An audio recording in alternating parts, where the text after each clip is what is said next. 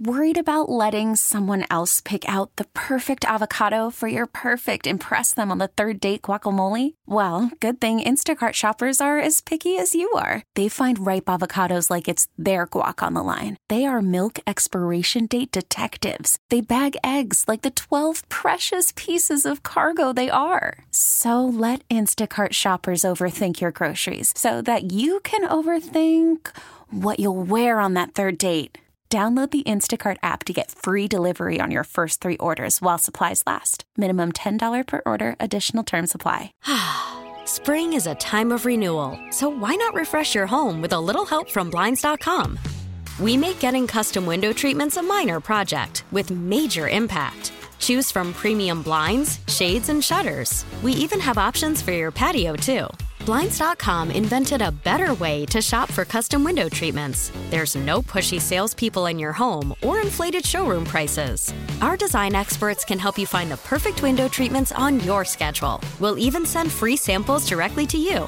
Plus, we can handle the measuring and installation for you. Unlimited window treatments installed for just one low cost. And with Blinds.com, you'll always get transparent pricing. No hidden fees. Our free shipping and 100% satisfaction guarantee can put the spring back into your step and into your home, too. Shop Blinds.com right now and save up to 45%. Up to 45% off for a limited time at Blinds.com. Blinds.com. Rules and restrictions may apply.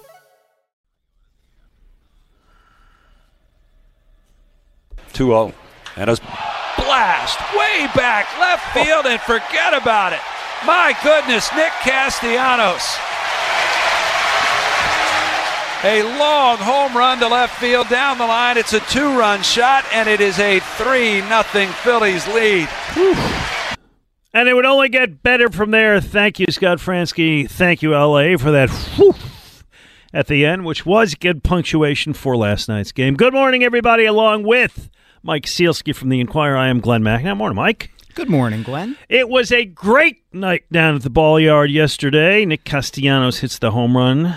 Reese Hoskins hit a home run. Derek Hall hits a home run.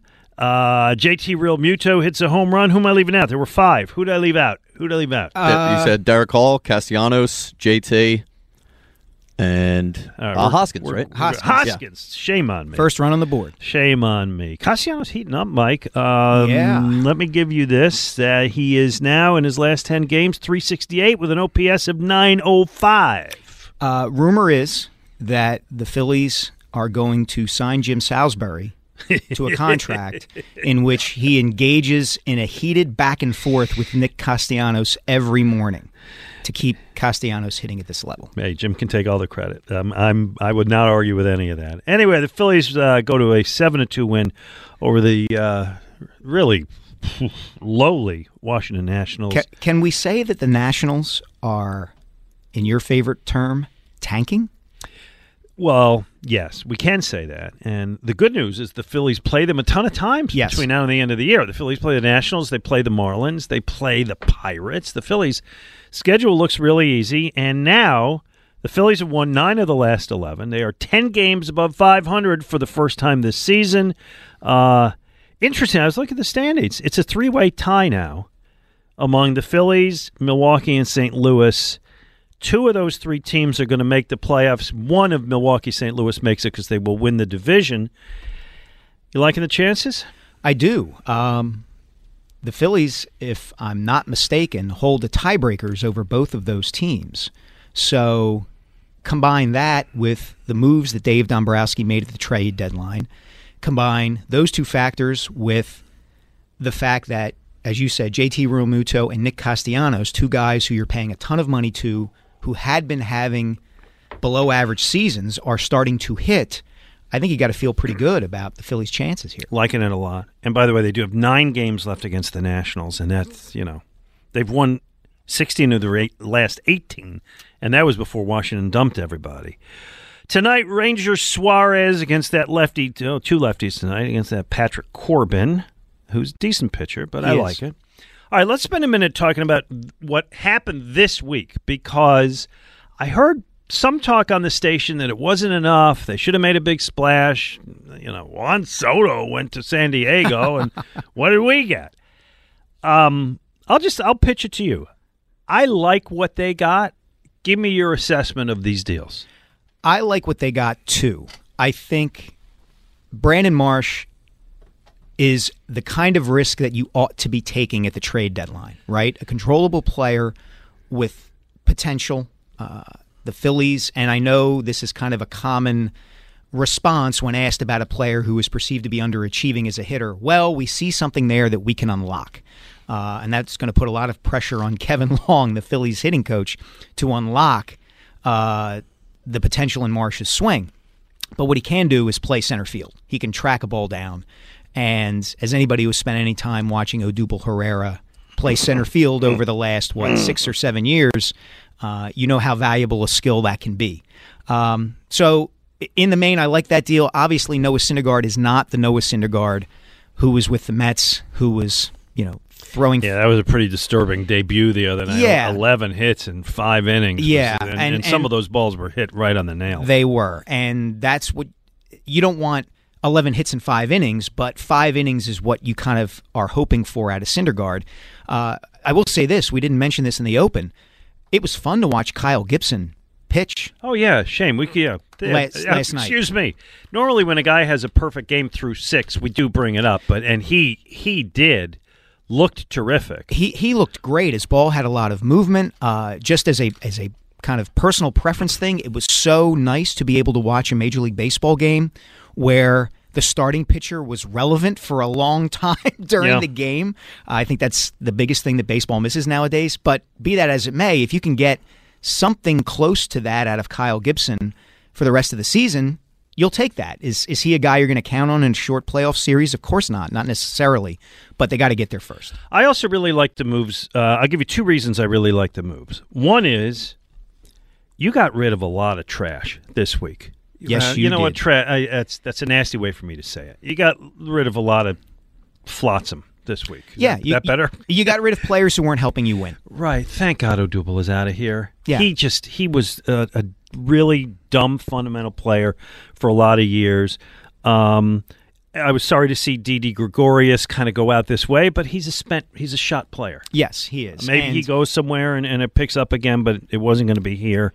Familia was terrible when he was here. It was an awful signing this year. And Moniak, I know he hit a home run his first night. Hey, good luck to you. It wasn't going to happen here. That's what they gave up, and they didn't give up any of those prized prospects. So that's one thing that I was really delighted with. And the other one is this. For the last 2, 3, 4 years, the bullpen on this team has just been an anchor, has been an albatross. It's awful. Bullpen's been doing a lot better this year. Sir Anthony has been pitching really well. Andrew Bellotti, to me, looks like he's a pitcher. He's a name that nobody ever talks about, but I think he's actually a pitcher. And now Alvarado versus lefties has been very good. And now you added, for the second time, hopefully with better results, David Robertson came in, had a save. Mike, could it be, after all this time, that the bullpen is not a weakness but a strength for the Phillies? I think that's absolutely the case. I think it's interesting. The Robertson move is interesting to me because I think in some people's minds, the default reaction to it is, oh, no, that guy was already here and it didn't go well, and now the Phillies are going back to that. Well, been there, done that. Right. But look at David Robertson's career. He has been an excellent relief pitcher throughout his career. It might have just been bad timing and bad luck that he got hurt during his time with the Phillies, and he spoke openly, I think even before the trade was made, where he said, I wouldn't mind going back to Philadelphia. I feel like I left something there. There's unfinished business there. I feel like I owe them something. And I think you're right, Glenn. We talked about this a little bit last week, the idea of, you can make a big splash and give up those prospects, or you can get a little more creative and think a little differently about how you try to improve the team. And you get Syndergaard, but in the absence of adding another real top-flight starter, you bolster a strength. You make a strength stronger. And that's what they did with getting Robertson. As you said, the bullpen's been pretty good. Now it should be even better with Robertson. I really like what they did, and now it's just in the hands of those guys on the roster. Yeah, I feel very good about it. We have been here in August before. We've been here the last couple of years, and they have been in the race. But I do think it's different this year. First of all, for whatever reason, this manager's got them together. The interim manager, Rob Thompson, he could end up the manager of the year as an interim manager. Has that ever happened before? I think maybe Jack McKeon did it with the Marlins in 2003. Okay. I think. He was 78 years old at the time? Something like that. Yeah.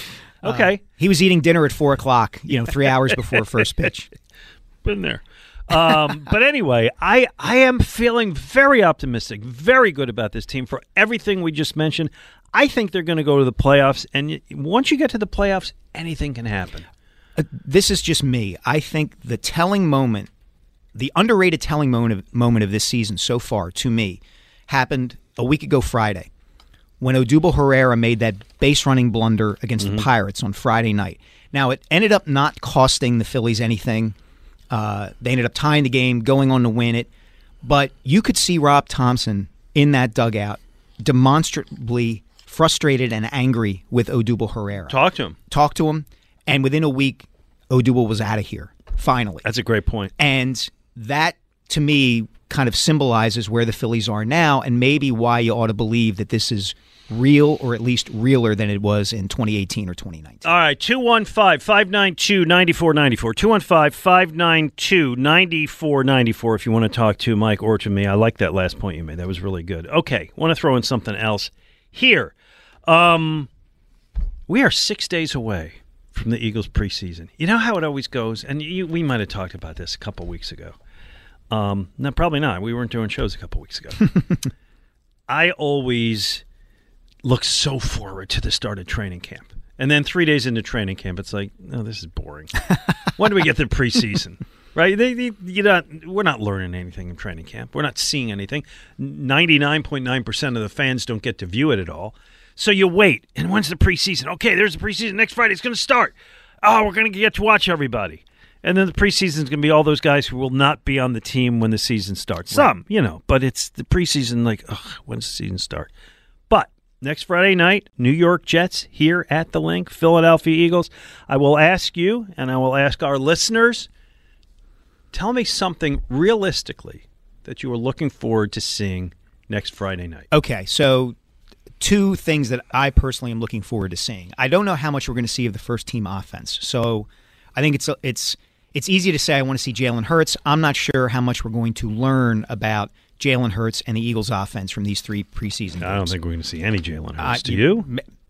I think we might see a series or 2 at most. Okay. The 2 guys I want to see for different reasons are, number one is Nakobe Dean, who has not – he's been fine in training camp, but he has not been one of those guys where you say, oh, we've got to get – the Eagles have to get this guy on the field. He's looked okay, but I want to see what happens when the lights are on and he's actually on the field in game situations because he was so good at Georgia. I just want to see how what I saw from him in college compares to a facsimile of a Sunday in the NFL. The other thing I want to see, and this is kind of the way I'm wired, the other guy I want to see is Jalen Reagor. Oh, you stole my guy. Did I really? Yeah. He stole one of my 2. But go ahead, you go. Just because there is so much swirling around him. Yep. Former first-round pick, going against the backups throughout camp, has made some plays, has gotten into it with people on Twitter. All of that, I want to see what he does. Is he really any better, or is this all just sound and fury? As my grandfather used to say, I don't know if people still use this cliche, but my grandfather used to say, Glennie, it's time to fish or cut bait. And I said, Grandpa, you don't fish. He said, yeah, well, you know what I mean. And it is for him. It is. Yeah. And there are guys who are pressing him. Look, he's behind A.J. Brown. He's behind Devonta Smith. He's behind Quez Watkins. He's behind Zach Pascal, right? Yeah. Who's done throwing up now? I sure hope so. Oh, man, that guy had food poisoning. He, threw up for 4 days or something. Okay. Nonetheless. Can we move on from that topic? Yeah, let's do it. So it's what? Him versus John Hightower versus Greg Ward versus whoever, shows up that we don't know about. He's 50-50 to make the team, and he is a former first-round draft pick, and he has a ton to prove. So I agree with you. That's a great one, and he will get a lot of playing time. Yeah. And I would be hesitant to keep him only because I have an irrational appreciation for Greg Ward. You too? Not that he should be not that he should be a number 1, 2, or 3 wide receiver, just that I love his story, and I think the guy knows how to get open, and that's the kind of guy who should have a job. And he's a good teammate. Yes. Yeah, Merrill loves him. Loves him. I would have no problem with Rager being out of here unless he plays really well, because I don't think his attitude is helping the team.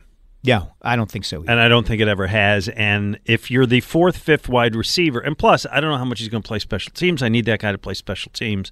I don't know if he can do that.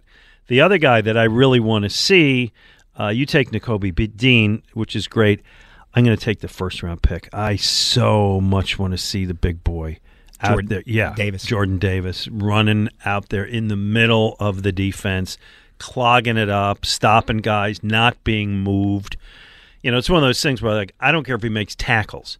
I just want it to be that he's there, they got to change direction, somebody else makes the tackle. I'm really excited about Jordan Davis. When the draft was occurring, we were broadcasting the draft, right? It was me and Ike and Elliot and so on, and we're all looking like, okay, who's falling, who's getting picked, what does this mean? And I'm thinking, Jordan Davis, man, I just want Jordan. And they stayed there, and they got him. He's almost like it's how can I put this? I'm very intrigued by the possibility of having Jordan Davis be a force on the defensive line and Jordan Mailata continue to be a force on the offensive line, because they are the two biggest human beings I've ever encountered in my life. Huge. And it is remarkable to stand near them and understand what incredible athletes they are. I met Jordan Davis at the Maxwell Clubs last year, right? Right, the Maxwell Club, the one over in Jersey. Yeah, yes. It was Maxwell Club. That was it. Where Ray got honored, right? Who? Yes. I'm just kidding. Yeah, I hope so.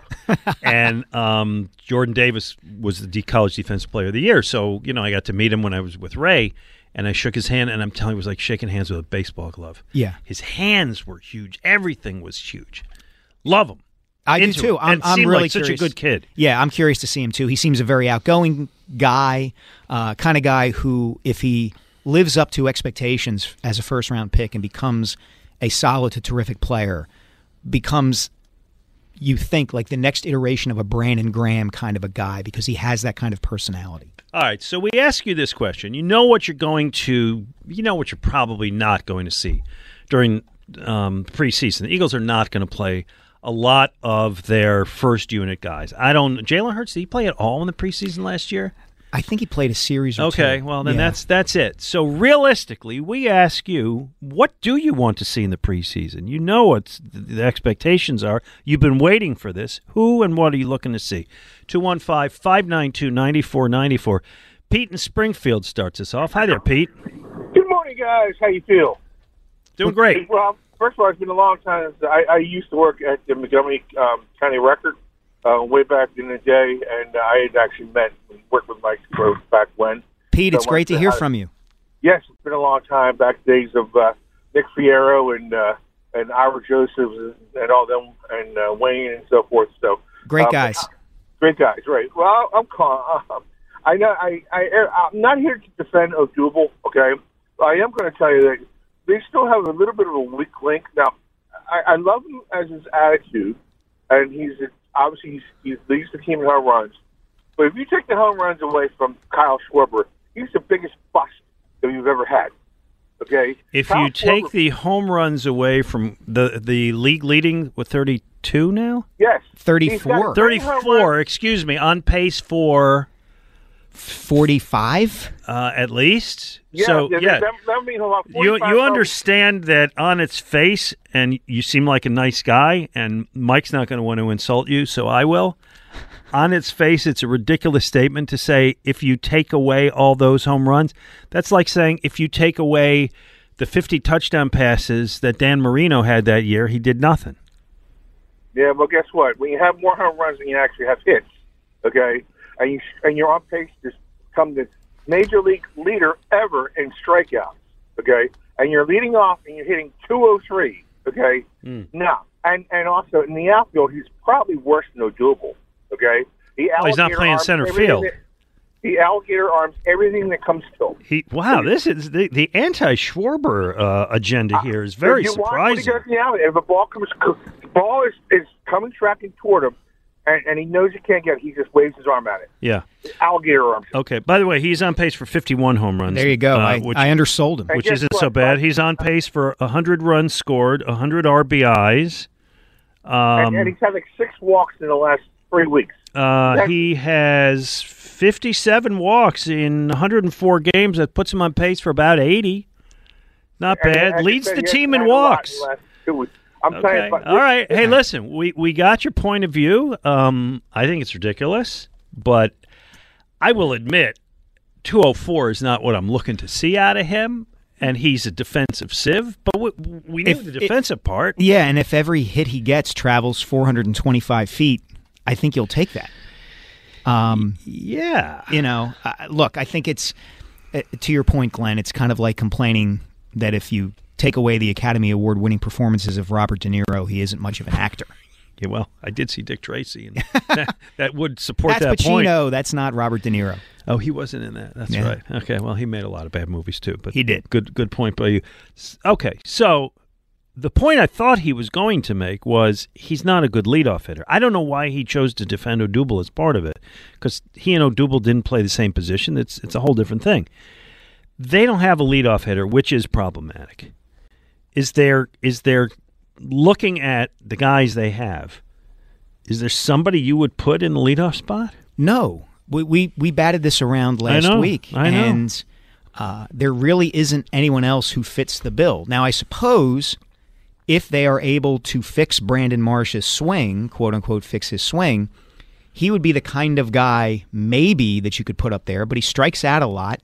And you've got a ways to go before you can even think about putting him at the top of the lineup. So in the absence of anyone else, Kyle Schwarber is leading the National League in home runs as a leadoff hitter. Leave him there as a leadoff hitter. Yeah, you get more at bats that way anyway. Okay, yeah. I agree. All right, so I would say that maybe he was not in Dick Tracy, but he was in Dirty Grandpa, and that's terrible. That was De Niro's worst performance. That's pretty bad. Struggling to come up with something, but that was the one. That's a good question. Like, what was the last great movie Robert De Niro was in? Was it The Irishman? Yeah, which wasn't great, but it was good. It was pretty solid. It was a lot long. Of people, it was that. I think it's still going. 215-592-9494. 215-592-9494. Batting around the Phillies, and whatever your thoughts are on that. And also the preseason. What do you want to see? Eagles play next Friday. It's 6 days away. You've been waiting for it. Going to be 65,000 people there. What are you hoping to see? With Mike Sealski, I'm Glenn Mack now on 94 WIP.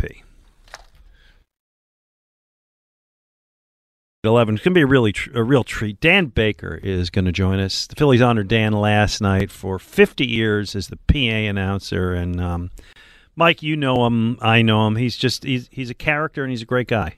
I have a terrific story about Dan back from when I was a kid. Oh, nice. That I'll bring up with him, and that hopefully I think gets to the heart of who he is. Nice. Well, we're gonna have him coming up. We have a What We're Watching with, by the way, a new sounder. Very excited about. Oh yeah, very excited about that. We'll talk about Dick Vermeil getting into the Hall of Fame today.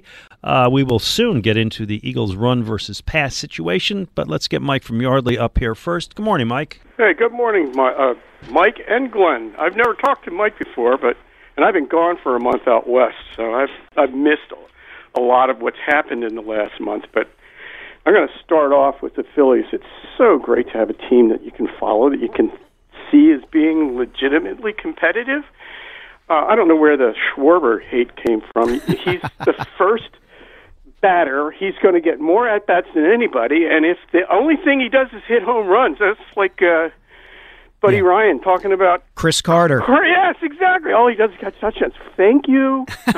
I'll take it.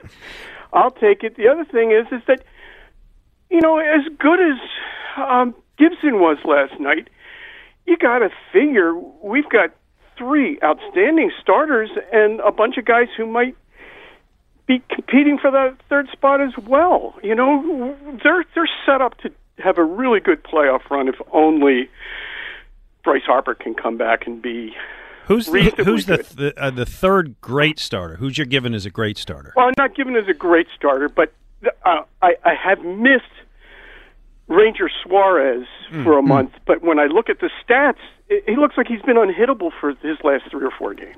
You know, he's obviously not as good this season as he was last season, and it would be unreasonable to have expected him to be that good. I mean, his ERA was under 2. It was insane. Yeah. But, you know, Glenn and I were talking about this last week. We love a crafty lefty because there are so few of them left in Major League Baseball anymore. And I believe Suarez gives opposing hitters a look that anymore they don't encounter all that much. Mm-hmm. I haven't watched his really good games lately, but, you know, has he given up an earned run his last 3 starts? I mean, it's pretty remarkable. He's been excellent. I don't count on him, obviously, the way I do with Nolan Wheeler, but I get your point, and he was that good last year. And if he hasn't, listen, if he or Syndergaard or Gibson get it together, if one of those 3 get it together and you go into the playoffs with 3 good starters, you can get by with a mediocre 4th starter. What's your Eagles' point? The Eagles' point, the guys that I'm interested in watching, is the synergy between Jordan Davis and Nakobe Dean. Now, I don't know how many seasons they played at Georgia, but they played together a lot. And they know each other. They know what each one's going to do, and I think that the sum of the 2 parts is greater than whatever, you know, that adage. I think they could be really, really good and surprisingly good. Listen, I think it's a great point. Dean was the guy you wanted to see. Davis is the guy I want to see. You got the 2 best players from the best defense in the country who have played together. It will be something to see them when they click. Yeah, I mean, the man I'm trying to replace here, Ray Dittinger, called that Georgia defense the best he had seen in college football in, 25 years or something like that. So, yeah, absolutely worth watching. To Mike's previous point, he was correct. Ranger Suarez has not allowed an earned run in any of his last 3 starts. There you go. All right. Earlier this week, Angelo Cataldi and the morning team went to practice. They interviewed Nick Sirianni, and this conversation took place. There's a story in the Inquirer today saying, ideally, you'd like to run it a little less and throw the ball a little more. I don't know where they got that. No, you don't? I never told them that. No, you didn't. Because all my secrets are, I don't have, okay. I'm keeping everything in-house. You're not saying anything. I'm not saying it. Why would I say anything, right? Because then the teams that we're going to play are going to know something. Okay, it's a bit of a non-denial denial, as they say. Yes. The story he's referring to is written by... Do we know this clown? You. Yeah. Which was an excellent column, but they really kind of started off with the point that running backs are disposable, and you know they aren't appreciated as they used to be, and maybe they shouldn't be. And you kind of transition from that into the Eagles were great at running the ball last year. It worked, but clearly their moves in the offseason are designed to go another direction. Yeah, I wasn't suggesting in the column that I had spoken to Nick Sirianni and that Nick had told me we don't want to run the ball more. That was not the point of the column. That conversation never happened. What I was saying was that the Eagles' overriding philosophy, the way they think about offense, is that they want to throw the ball first and foremost. And that's basically been true since Jeffrey Lurie became the team's owner, and particularly since Howie Roseman has been in charge of player personnel and strategy and all that kind of stuff. And so the point of the column was, as well as the Eagles ran the ball last season, again, they don't really want to play that way. And if you look at where they've put their money in investing in players and their draft picks and those sorts of things, you can see that they want to throw the ball. You spend a first-round pick on Devontae Smith, you trade for A.J. Brown, you give Dallas Goedert a long contract extension. They want to throw the ball. I have no disagreement with that. And I have no argument with that. And I think that they have the opportunity to have a balanced offense, which would be delightful. It would be great. And it, again, comes down to the quarterback. Go back to those first 7 games of last season. They didn't go into last season saying, we have a great offensive line. We're just going to pound teams to death. They went into last season thinking, we're going to throw the ball. That's what we do, and we're going to see if Jalen Hurts can do it. And through 7 games last season, they were 2-5, and Jalen Hurts was not a productive quarterback. And so they changed what they were doing out of necessity.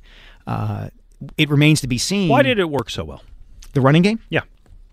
You have a tremendous offensive line. That's exactly right. You have a good variety of running backs in Boston Scott and Miles Sanders, and last season Jordan Howard, and I think you'll see more of Kenny Gainwell this year. But again, it almost doesn't matter who the running backs are when the line is that good. Mm-hmm. Okay, I agree with you, and I'm excited to see. I'm excited to see a balance. I'm very excited to see the team. I'm so excited. I'm flustered. Okay, I'm excited for a few things. I'm excited because somebody get Glenn a glass of ice water. There you go. I think the defense is going to be that much better with the acquisitions they had, and we'll find out if Jonathan Gannon is a good coach this year. And my inclination is to think he is, and he's going to have guys that he can employ to do various schemes rather than the vanilla they did last year.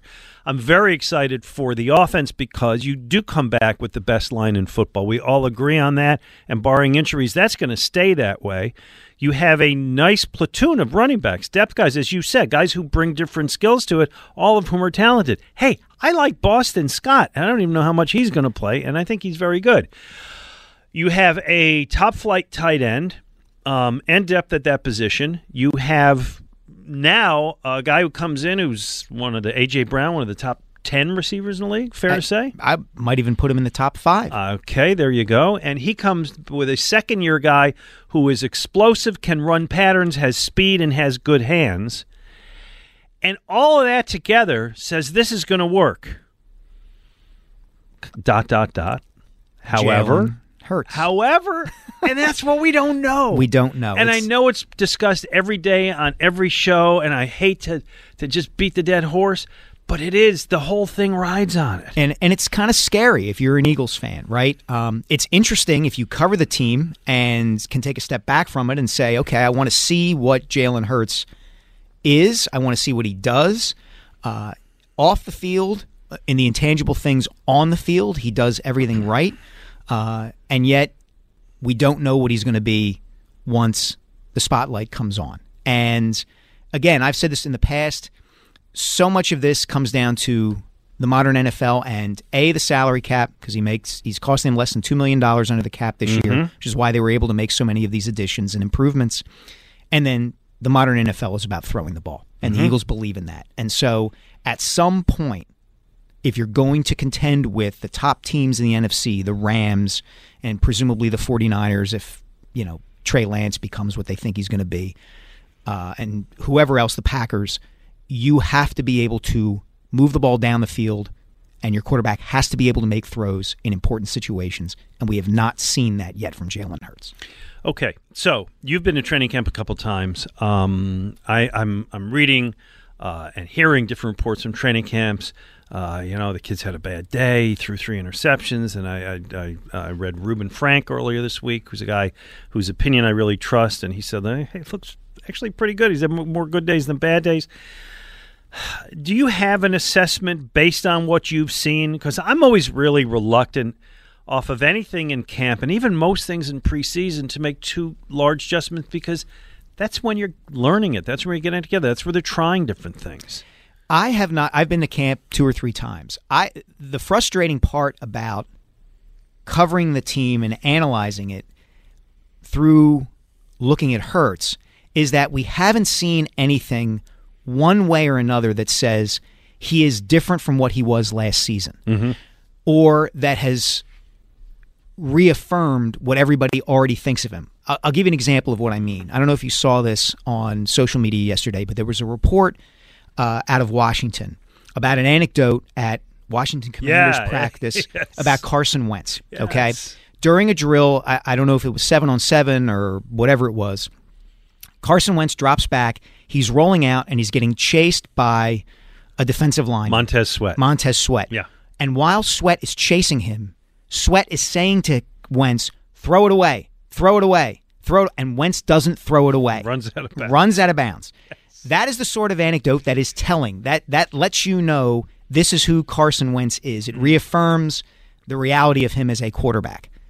There hasn't been anything yet that I've seen where you look at Jalen Hurts and say, okay, now we know what kind of quarterback he is and is going to be. That just has not happened yet, to my eyes, in training camp, which is why there's this air of mystery around him heading into September 11th I in agree. Detroit. I think we don't know. I think we don't know. And listen, I appreciate Elliott. Please understand, I'm not knocking Elliott here because he tracks every pass every year, and I admire his diligence in doing it. But if Jalen Hurts is 8 for 15 with a touchdown and interception in a practice in July, I don't know what to make of that.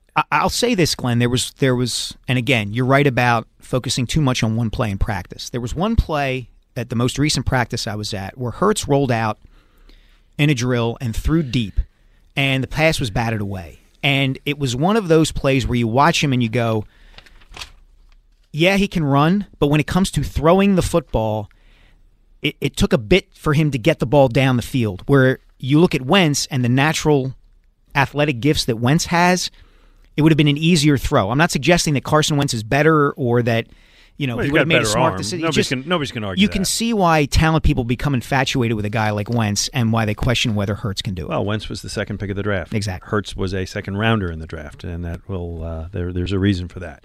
215-592-9494. Coming up, we can do a little tribute to Vin Scully.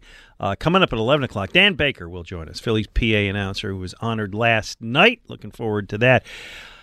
Hey, when the summer heat means it's that time of year to crank up the AC. Now, to keep your home cooling more efficiently and to help save you on high energy bills, I suggest you go Guida and finally replace your old drafty inefficient windows and doors with the great people at Guida Door and Window. Right now, Guida is offering the best discounts of the year with their big 40% off summer sale on all expertly installed windows and doors. You'll receive 40% off each window you buy. That's right, 40% off all high-performance, energy-efficient, triple-pane windows, and you'll receive 40% off any door, including insulated entry doors, patio doors, garage doors, and storm doors. Plus, get your project started today with no money down. Pay it off interest-free for up to 12 full months. All prior sales excluded, minimum purchase required. Don't let these big discounts... Call from mom. Answer it. Call silenced. Instacart knows nothing gets between you and the game. That's why they make ordering from your couch easy.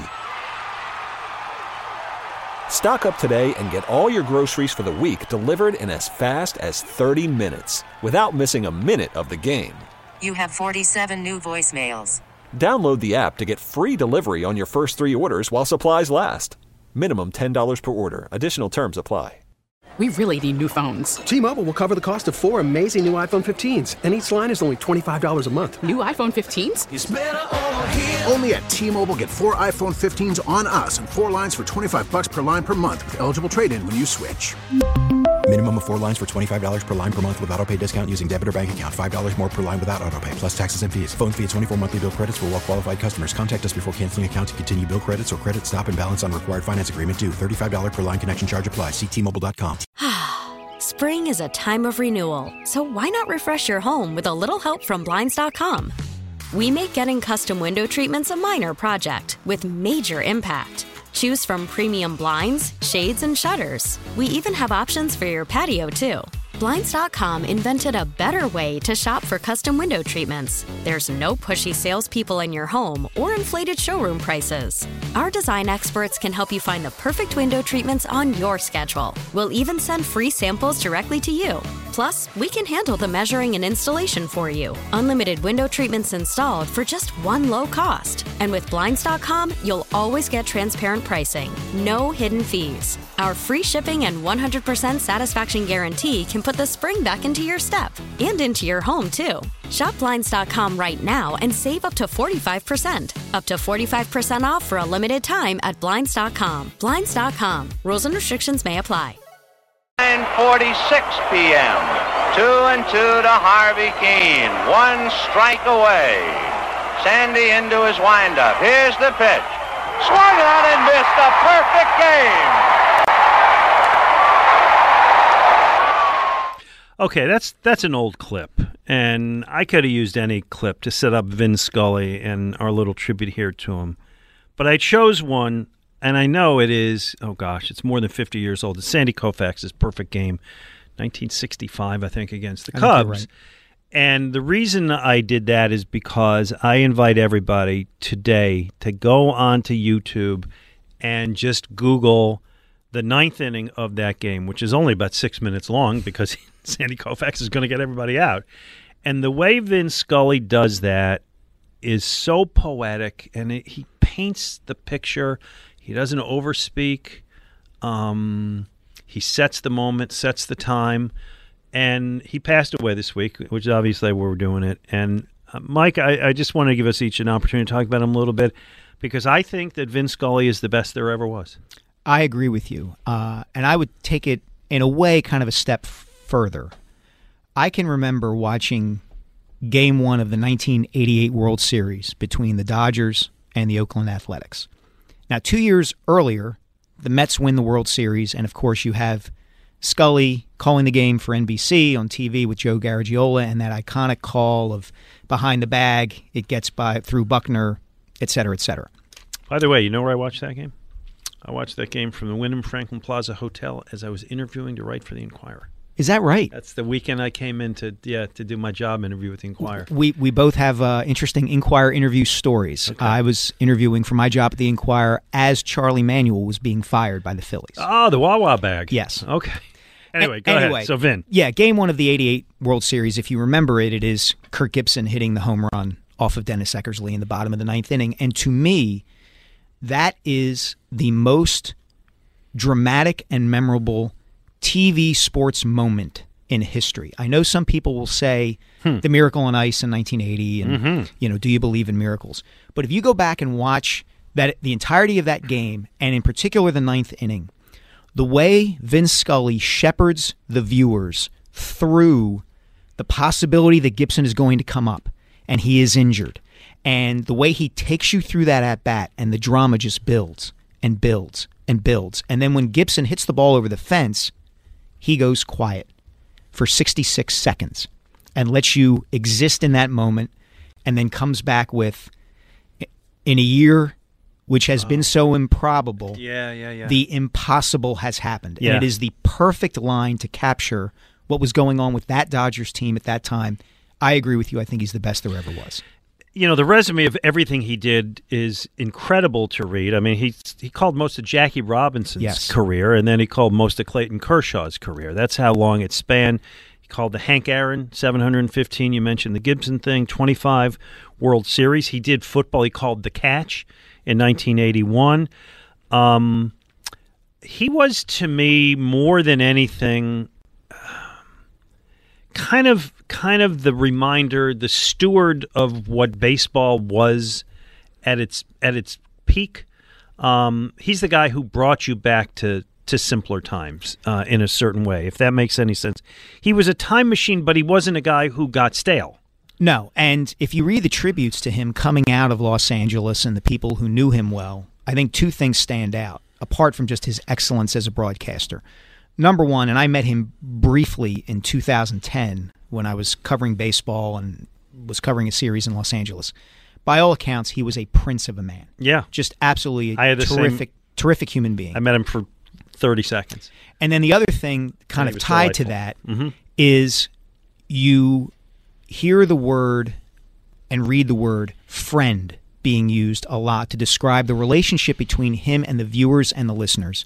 And of course, when you think of that dynamic locally, you think of Harry Kalas and Richie Ashburn. You think of Tom McCarthy on TV now and Scott Fransky on the radio now. And that is a dynamic that is very difficult to capture and yet is so essential to broadcasting baseball. When you, and I told everybody, go back and listen to that ninth inning of the Koufax no-hitter. And I'm telling you, it'll take you, 6 minutes. But after that, listen to Fransky calling the last out of Halliday's game against the no-hitter in the playoffs against the Reds. And Fransky sets it up the same way and sets the moment perfectly. I think Fransky is terrific. The last thing I'll say about him, and it's kind of what we're saying, one of the things I liked about him is he was a wordsmith, he was a poet, he could contemporaneously work by himself, and just tell you stories and keep you in the game. There were no hot takes. There were no stupid catchphrases. There was no needless, he's by himself, but even with somebody else, there's no no, I'm on this side, you're on that side. There was none of that. He was just a genuine guy and a great broadcaster. There's a moment that you can find on YouTube of him calling a game between the Dodgers and the Giants, and Madison Bumgarner is pitching for the Giants.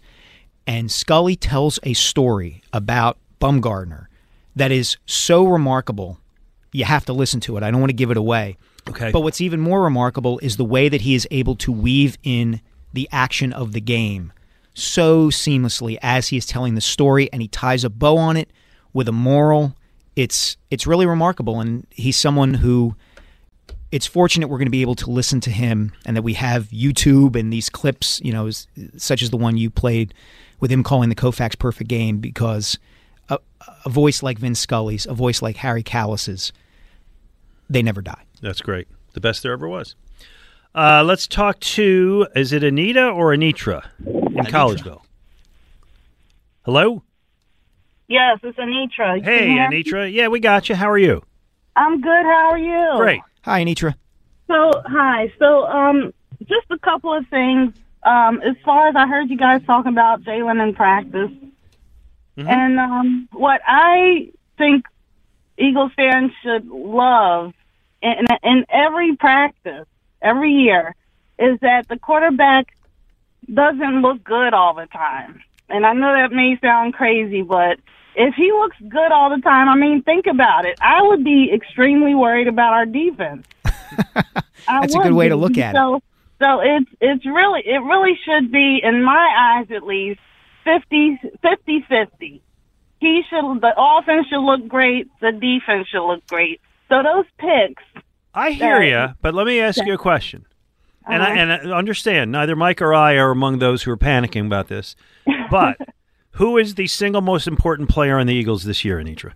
Obviously the quarterback. Yeah, so it's just that if he's getting picked off, I want to see a defensive player. I want to see a cornerback. I want to see someone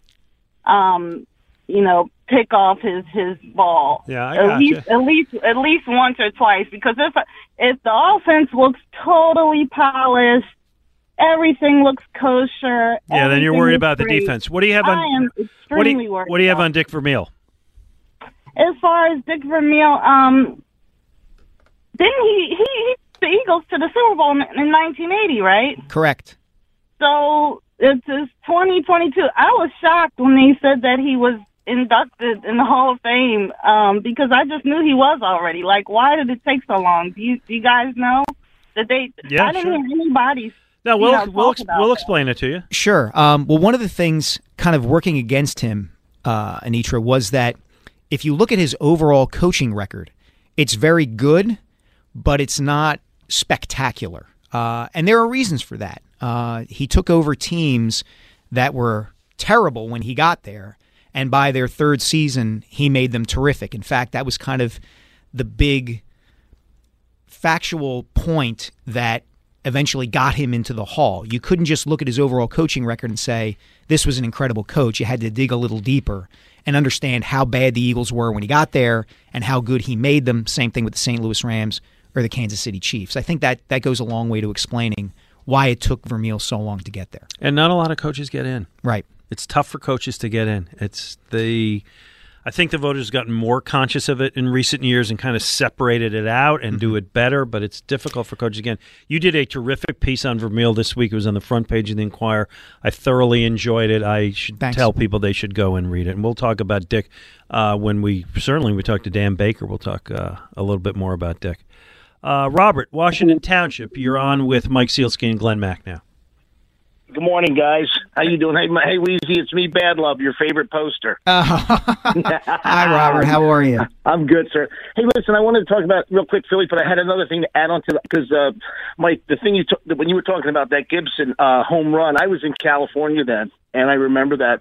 And I want to tell you, there was like a backstory to that in a little bit where when he first got out there, they had a lefty reliever that had been around forever, and they put black inside his cap, like in the first preseason or spring training, whatever. Mm-hmm. And when Gibson came off and took his cap off and saw that, he was furious. Yes. And he was like, this isn't what I signed up for. I'm not here to play around and play games and stuff.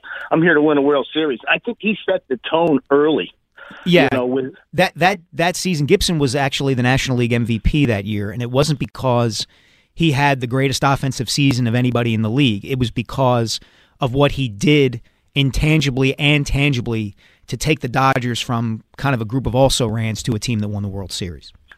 you probably don't remember too many of the guys. I remember Mickey Hatcher. He had a really good World Series. And you would look at that roster and be stunned at that team winning a championship, other than Gibson and Oral Hershiser, who was incredible that year. I was going to say they had some degree of a pitching staff, right? Yeah, Tim Belcher was like their number 2 starter, I think. I knew Gibson because I moved here from Detroit, so I knew him when I wrote for the Detroit Free Press, and he was a young player in Detroit. I mean, I was there during the '84 World Series. He hits the dramatic home run off of Goose Gossage. But he was intense. Oh, yeah. And he was, he could be, who he was? Remember Dave Hollins here? Oh, sure. He was that kind of player. But that team, he was the young guy. So they had the Al Hollands and the Lou Whitakers and the Jack Morrises and the Dan Petries and the Chet Lemons and the veteran players. And so he could kind of be intense without rocking the boat too much. I think by the time he got to L.A., he still had the intensity, but he was more mature. He was more of a leader. Yeah, and kind of, I don't want to say humorless, but bringing a sense of urgency, let's put it that way. Yeah, he wasn't there to screw around. Right. Yeah, absolutely. 215-592-9494. If you're on hold, stick around. We will get you in the next segment. We invite others to join. But we're going to have the pleasure of talking to Dan Baker, honored last night for 50 years. 50 years, Mike. Remarkable. I saw those pictures of him at the beginning with the 1970s, sport jackets on and big wide ties and what do I have to do to put you in this vehicle? Yeah. Yeah. Anyway, we're going to talk to him coming up. Mike and Glenn on 94. Batting third, number 8, center fielder Shane Victorino. Mike Sealski, I have had lengthy discussions with friends over the years as to what's your favorite Dan Baker name, which is of all of the Phillies who have played over the years. And Dan Baker has announced hundreds and hundreds of names, if not more. What's the name you like to hear the most? And I think that was mine. I'm thinking back to being a kid, growing up watching the Phillies in the 80s. And I think my favorite Dan Baker name was probably one that was a favorite of Harry Kalas's too, that Juan Samuel. Ah, well, there you go. Well, we are honored to be joined by Dan Baker right now. Last night, the Phillies had a terrific celebration of Dan's 50 years as the ballpark voice of the Phillies. Dan, it was tremendous to see you there with your wife and your daughter, and I thought you gave an inspired speech, and I just got to tell you, from my perspective, it was a perfect night to honor you. Well, thank you very much, Glenn and Mike and Kyle. It was a lot of fun last night, and the Phillies have a great tradition, and I'm so proud to be a small part of it. I just want to set up some of the numbers here because it's pretty astounding. As we said, you're in your 50th year as the ballpark voice. There are only 2 who have ever done it longer. The record is 59 seasons by Pat Piper of the Cubs from 1916 to 1974. Dan, you got another decade in you, I have no doubt. Matt Gelb of The Athletic did a piece, and estimated by the end of the year, Dan will have announced 4,000 Phillies games, 300,000 batters, and said the names of almost 20% of all Major League hitters ever to take an at-bat. Dan, when you hear that about yourself, how does that make you feel? It's just a function of being around for a long time. And of course, I'm very, very proud to be associated with the Phillies.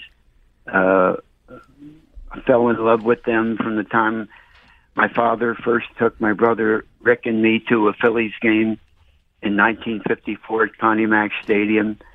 Always wondered how I could be a regular participant. Perhaps like you guys, as a young kid, I'm thinking in terms of me being a player. And then, of course, reality sets in for most of us, I guess, in our teen years. And, I guess I'm not going to be a professional athlete. And I thought, I still would like to go to those games, though. All that green grass, that excitement, the sounds, the smells, the Phillies. It was just great. And luckily, things worked out. Dan, I have a question I think people would be curious to know the answer to. How did you become the ballpark voice of the Phillies? Well, it was really a stroke of good luck. Pat Cassidy, who was the chief press box steward for the Eagles, and I started out in the late 60s when I was still in college at Glassboro State undergrad, keeping statistics and spotting for visiting announcers. And then Mr. Cassidy would see me get there early, and I'd get my box lunch, and I think I was making my $15 a game. And said, son, what do you want to do? I said, I'm hoping to be a play-by-play announcer someday. And he said, well, the Phillies are thinking of changing PA announcers. We're not committed to doing that yet. This was after the first year of the vet, 1971. And he said, my boss, Bill Giles, will make that call. And so you immediately bribed Bill Giles? Oh, no bribery here. But Pat Cassidy was kind enough to suggest me to Bill Giles as an up-and-coming sportscaster who had a baseball background, and he said, Mr. Cassidy gave me his card. He said, you give me a call next week, and I'll see if I can set this interview up for you. So I called him the following week, and Pat Cassidy said, you've got the interview. All you have to do is call Bill and make the appointment. So, Mr. Cassidy, thank you so much. What an opportunity. I had actually, Glenn and Mike, written to the Phillies, written to Larry Schenk several times before this, inquiring about opportunities. Of course, probably one of just hundreds of letters that Larry would have received. I always got a polite reply, but it was usually that there's no openings this time. Mm-hmm. Thank you for your interest. So anyway, in the fall of 71, I interviewed with Bill Giles. And Bill is just a great baseball man, as you know, and a great showman. And the main thing that Bill wanted to know was that I knew baseball. And it seemed to me in our interview almost as important as having a good speaking voice and talking clearly and enunciating properly. Bill wanted someone who would also run the game in progress scoreboard. Right. Wow. Balls, strikes, outs, runs, hits, errors. And so he was asking me some baseball questions. And he said, is this something you think you could handle? And I said, Mr. Giles, if you hire me, I will be the quickest and most accurate in baseball. And, I've been in interviews where I've said the wrong thing, and I knew I just knocked myself out of the water. But I looked at Mr. Giles' face when I said that, and I knew I said the right thing. And you did. And of course, I'm sorry, you did that for many, many years. Let me ask you this. You're probably, other than Merrill Reese, your voice is the most imitated in town. Every kid playing wiffle ball, they get up, now batting, and they do it. Joe Conklin does it well. I don't, but everybody does it. Do people come up to you imitating you, and do you think they ever sound like you? Some do. Joe Conklin certainly does. Yeah. There are a few. It's like I used to imitate Dave Zinkoff all the time as a kid growing up. Sure. They say that imitation is the most sincere form of flattery. So I take it as a high compliment, and I thank people for trying to imitate me and take it as a compliment. Dan, there are obviously players who have come through the Phillies, who have been here a long time, who fans are familiar with you saying their names again and again. You think about, Mike Schmidt or Michael Jack Schmidt. You think about Chase Utley, Ryan Howard, these sorts of guys. Are there certain names of Phillies players who you didn't get to say all that often, but really, really liked to say when you got the chance to, a guy who was only here a short period of time or something along those lines? Yeah, there are probably a few like that. Mike, none seem to come to mind right at the moment. But there are, apart from number 19, left fielder Greg Luzinski, or number 12, second baseman Mickey Morandini. There's a lot of other names that I enjoyed saying. When people ask me, Glenn and Mike, about my favorite names, I usually try to put it in a generic answer that I like the polysyllabic names because the multiple syllables lend themselves to a more melodic interpretation. I would just...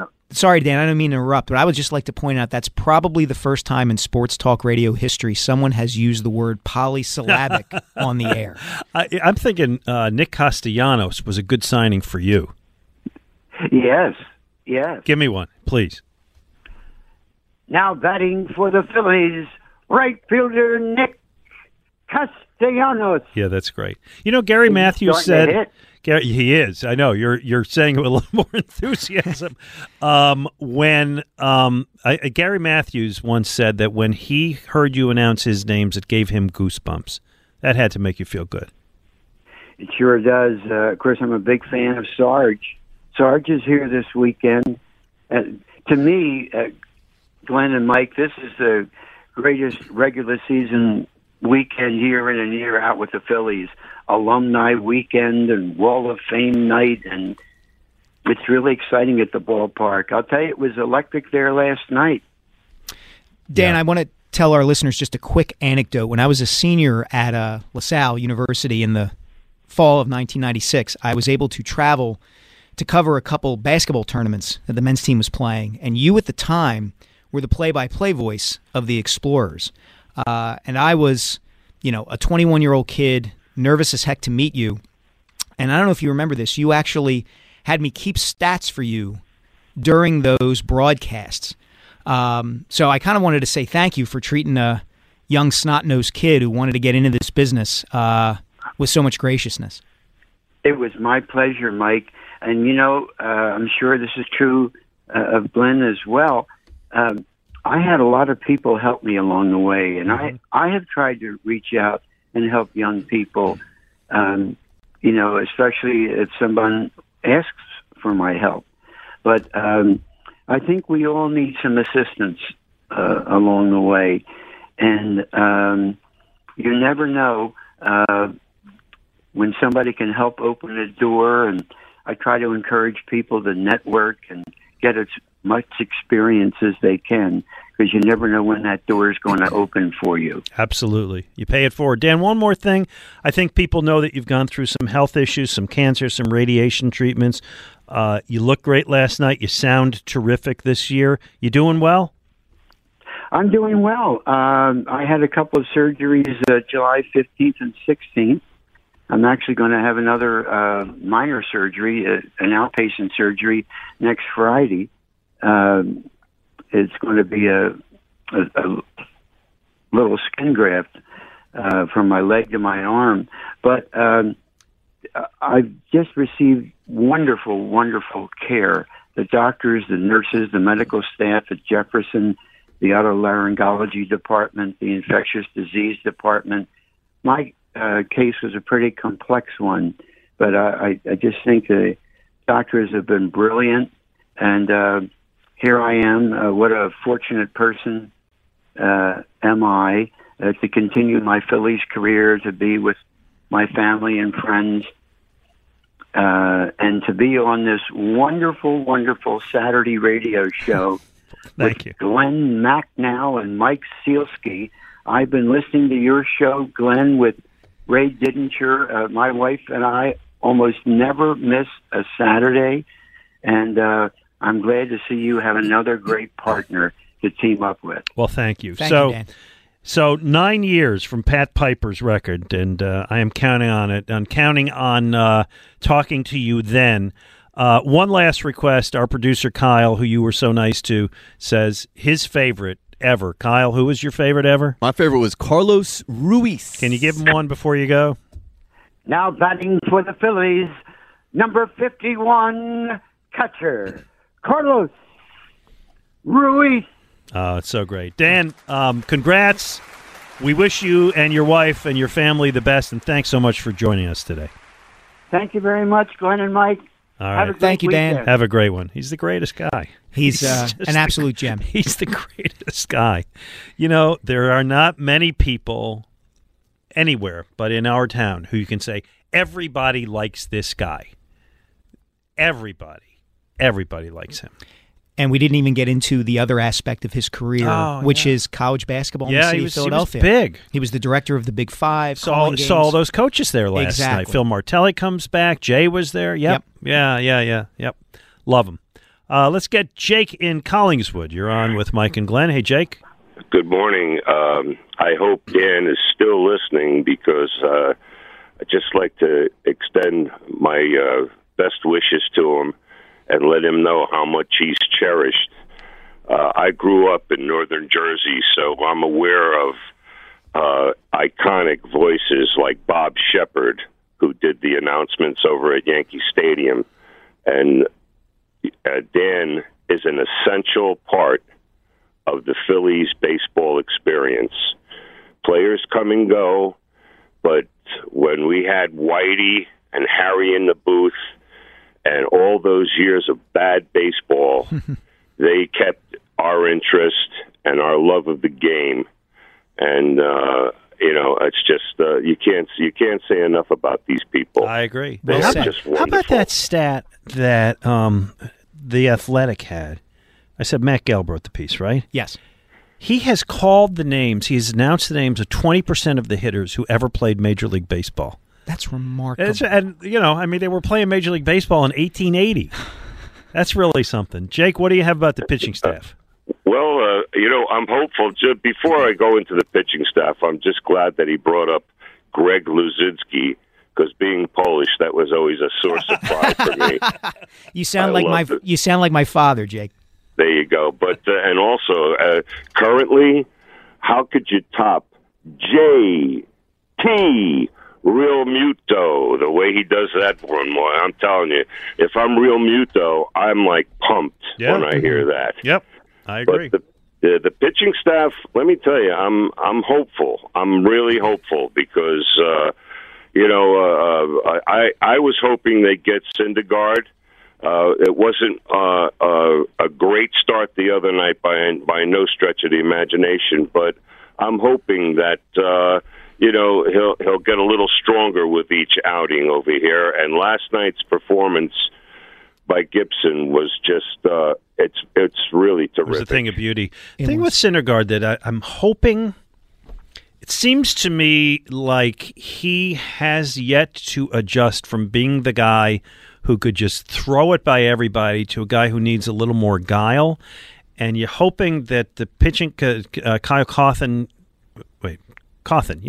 can kind of help guide him toward finding himself. The consummate example of this, of what you're talking about, Glenn, and I'm sure some of our listeners will remember this name, was Frank Tanana. Yeah. Who came up with the Angels and threw fire and loved him. Had arm problems and became a crafty lefty. The ultimate crafty lefty. And with the Tigers, hung on forever. Exactly. Well. And I think you're right. I think Syndergaard has to, for lack of a better way of putting it, kind of reconcile himself to who he is now and go through the process of figuring out how do I get guys out when I'm not hitting triple digits on the radar gun. Mm-hmm. Neil in the Northeast, you're on 94 WIP. Morning, Neil. There were so many, but Dan, I think the Phillies, what he's done, with the Fanatic and interacting with Harry Kalas, and like he said, with Larry Shine, doing the public relations. One of the things I love, I'm sorry to interrupt you. One of the things I love about Dan is he announces the lineup from on the field. Yes. So you see him every night on the field doing it and get that enthusiasm. He's not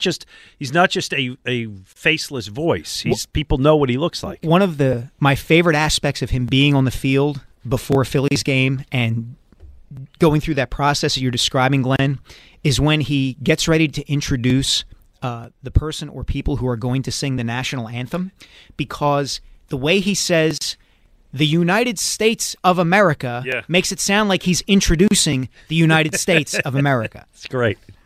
Go ahead, Neil. Yeah, well, I mean, he's a treasure, no doubt.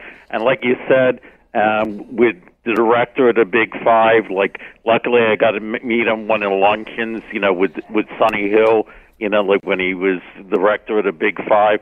And even, didn't he do a lot of Eagles games as well? He did Eagles games for a lot of years. Yeah. Hey, I want to get your thoughts on the Eagles before we got to hit the break here. Okay, well, but before that, I like to say, the Phillies should honor him. Like he mentioned about Dave Zinkoff, so maybe there should be a street, Dan Baker Way or Dan Baker, like that. I think the Phillies should honor him like Dave Zinkoff was honored. I tell you how the Zinkoff Phillies should way. honor him as the Sixers honored Zinkoff. Is the Sixers have the retired numbers and they have the microphone up there for Zinkoff. Dan Baker deserves to be. Hey, we may get into this discussion later. The guys who are going on the Wall of Fame today, to me, little. I don't know. Those are Wall of Fame guys. I would take a Dan Baker microphone on that wall. Here. Absolutely. 215-592-9494. Hey, coming up, what we're watching. Hey, listen, we do it every week. Mike's got a documentary he's been watching that sounds extremely powerful, but the best part is we finally have our new open for what we're watching. I listened to our listeners who reached out to me, got some new sound in there, updated it, more current mentions. I want everybody to give it a listen and see how many you can identify. Howie, were you 7 for 7? Who, me? Yeah. I got them all. Okay. I got them all. There you go. My pop culture creds are up there with anybody. Good. 215-592-9494. Hey, it's back to school time. That means it's also time to drive the kids everywhere, to and from school, sports practice, doctor's appointments, you name it. Luckily, United Tire has some sweet deals to make sure that your car is in tip-top shape for your kiddos. Now through September 30th, United Tire is offering a rebate of up to $150 on select Goodyear tires. Stop by your local United Tire today. Take advantage of these A-plus deals while they last. Selling a little or a lot? Shopify helps you do your thing, however you cha-ching. Shopify is the global commerce platform that helps you sell at every stage of your business. From the launch your online shop stage, to the first real-life store stage, all the way to the did we just hit 1 million orders stage. Shopify is here to help you grow. Whether you're selling scented soap or offering outdoor outfits, Shopify helps you sell everywhere. From their all-in-one e-commerce platform to their in-person POS system, wherever and whatever you're selling, Shopify's got you covered. Shopify helps you turn browsers into buyers with the internet's best converting checkout. 15% better on average compared to other leading commerce platforms. And sell more with less effort thanks to Shopify Magic, your AI-powered all-star. Shopify powers 10% of all e-commerce in the U.S. And Shopify is the global force behind Allbirds, Rothy's, and Brooklinen, and millions of other entrepreneurs of every size across 175 countries. Plus, Shopify's award-winning 24/7 help is there to support your success every step of the way. Because businesses that grow with Shopify. Sign up for a $1 per month trial period at shopify.com/Odyssey Podcast, all lowercase. Go to shopify.com/Odyssey Podcast now to grow your business, no matter what stage you're in. Shopify.com/Odyssey Podcast. If your day sounds like, we need the report ASAP. You deserve Modelo. If you've persevered through, you deserve this rich golden lager with a crisp but refreshing taste. Or if you overcame. 2 more reps, 2 more. You deserve this ice-cold reward. Modelo, the Markable Fighter. Drink responsibly. Beer imported by Crown Imports, Chicago, Illinois. Baseball is back, and so is MLB.tv. Watch every out-of-market, regular season game on your favorite streaming devices. Anywhere, anytime, all season long. Follow the action live or on demand. Track 4 games at once with multi-view mode and catch up with in-game highlights. Plus, original programs, minor league broadcasts, and local pre- and post-game shows. Go to MLB.tv to start your free trial today. Blackout and other restrictions apply. Major League Baseball trademarks used with permission. Don't drive alone. I have to first say I'm delighted by that. Oh, I think it's terrific. And I appreciate our guy, Matt Battaglia, who put that together this week. I sent him a bunch of clips and requests and said, can you weave all this into something? But I also wanted to keep the voice of Brian Haddad, who did this thing for us 15 years ago, and he was able to do that while weaving in his voice, which was not an easy thing to do. I got in Game of Thrones. I got in Anchorman. I got in Larry David. Almost Famous. Almost Famous, yeah. It was terrific. Godfather, yeah. You know what? Give it one more time. Are you not entertained? Are you not entertained? It's time for What We're Watching. That's what I do. I drink and I know things. The best in current movies and TV. Boy, that escalated quickly. I am a golden god! With Glenn and Mike Silsky. Hey, Michael, come here. Let me look at you. Michael! Hey, Mikey! Pretty good. And the ending is so great. And I just want people to know that what we're watching, which has always been Saturday at this time, is now going to be Saturday and or Sunday at this time, because you watch a lot of good TV. Jody watches a lot of good TV. I do. We go to movies. And so I want you and Jody to both kind of have the opportunity to do it. And it gives me a little more flexibility if I have something or don't in a particular week. So you will be hearing what we're watching 11:25, sometimes Saturday, sometimes Sunday, sometimes this week, both days. You're about to review something. I'm just going to say that I think tomorrow I'm going to review this miniseries I've been watching called Blackbird on Apple TV Plus, which is about a guy who is a convicted drug dealer and arms seller who gets offered a deal from the government that if he goes undercover in prison and gets a guy to confess to a crime, he will get a lighter sentence. That's the premise of the show. I don't want to give you any more. I want to watch a few more episodes before I review. But so far, so good with Blackbird. But you, my friend, watched a documentary series this week. I did. 3 parts, so it was easily done in a couple of nights. And it is called Trainwreck. And it is on Netflix. And it is all about Woodstock, but not Woodstock 1969. Not the good one. Not the good one. It was about Woodstock 1999 and the 3 days of music and destruction and general, what would be... Jackassery? Chaos? Yeah, jackassery and chaos that took place in upstate New York over those 3 days. It's a really interesting documentary to someone, and I hate how this sounds, from my generation, as someone who's 47, who was in his 20s throughout the 1990s. It allowed me to kind of think back to that time in the country, that time where I was in my life, and it really gives viewers an inside look as to why this was such a terrible event and why it went so bad. And it says something about our society, too, I think. There's this contrast between the naivete of the people who were involved with the first Woodstock getting involved with this one. It was all peace and love and 3 days, and there were no fist fights, nobody got hurt. And they thought that was going to happen again. A lot of drugs. Yeah. Well, there was a lot of that stuff. There was a lot of drugs. Yeah. But there wasn't a lot of peace and love. There was a lot of fires and fights and really inappropriate behavior. Bros being bros. Exactly. And, like I said, it's an interesting look at that time and that kind of slice of our cultural history. How's the music? Because the original Woodstock, I mean, I bought the soundtrack to that and played it for 30 years. And the movie, the original Woodstock, it's like, oh my God, this is Crosby, Stills, Nash & Young, first time they ever got together. And Richie Havens and Joe Cocker and you know, everybody was there. It was great.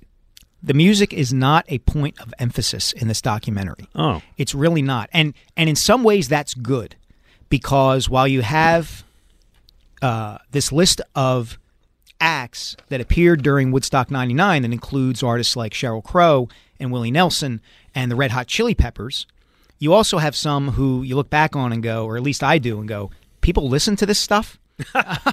You know, Korn and Limp Bizkit, which is just not my cup of tea. And a lot of those sorts of bands were doing a lot to get a crowd of close to 300,000 people really riled up and really not in a good place. All right, so what's your grade for this? My grade actually is 3 stars out of 4. I think it's a pretty honest, revealing look at this little slice of our cultural history, where if you look hard enough, you can see precedents for what comes later with kind of exhibitionist behavior on social media and things like that. You know, this is 1999. This is after the Cold War has been won and before 9/11. When everybody thought everything was awesome. Yeah, we were in pretty good comfort level for those couple of years. All right, so worth watching. There you go. And the name is Trainwreck, and it's on Netflix? Correct. Trainwreck on Netflix. Good job, Mike. All right, by the way, what we're watching, of course, is sponsored by Guided Door and Window. Take advantage of Guided Door and Window's big summer sales event. Receive 40% off all windows and doors. Call 1-877-GO-GUIDA or visit GUIDA.com.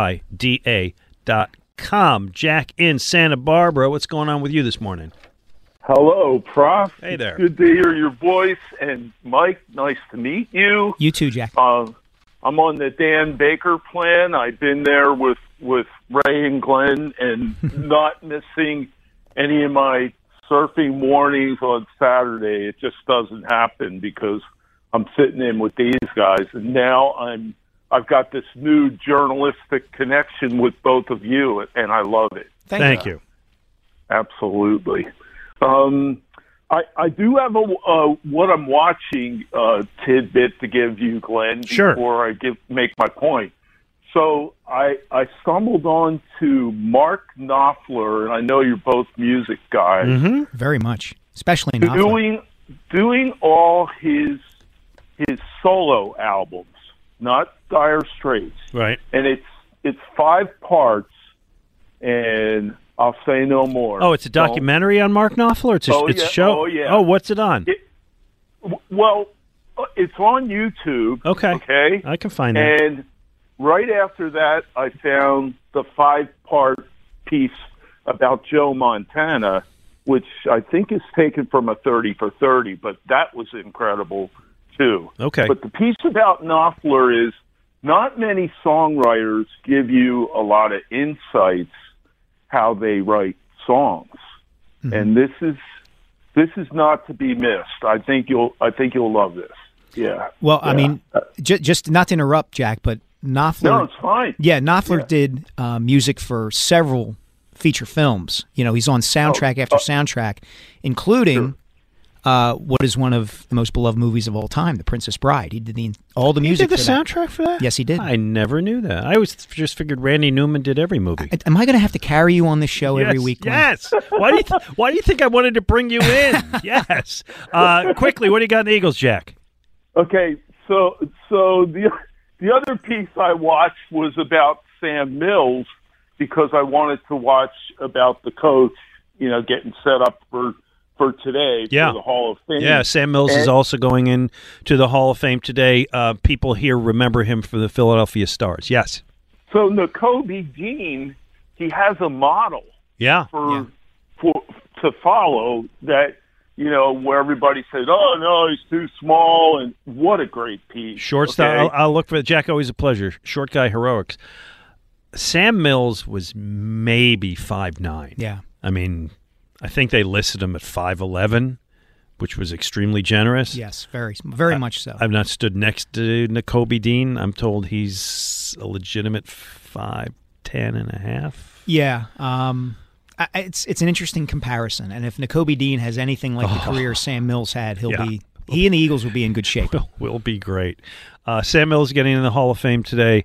Art McNally, who was the head of officials for many years, who's a local guy, is getting into the Hall of Fame posthumously. Excuse me. And, of course, Dick Vermeil.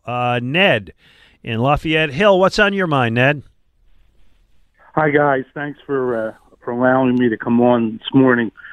Talk about Vin Scully and Dan Baker, two guys that really add to what baseball really means to this country and to our city. I don't know if it's ever been played or if you guys are aware, because the Phillies broadcasters could not participate in 1980 in the World Series.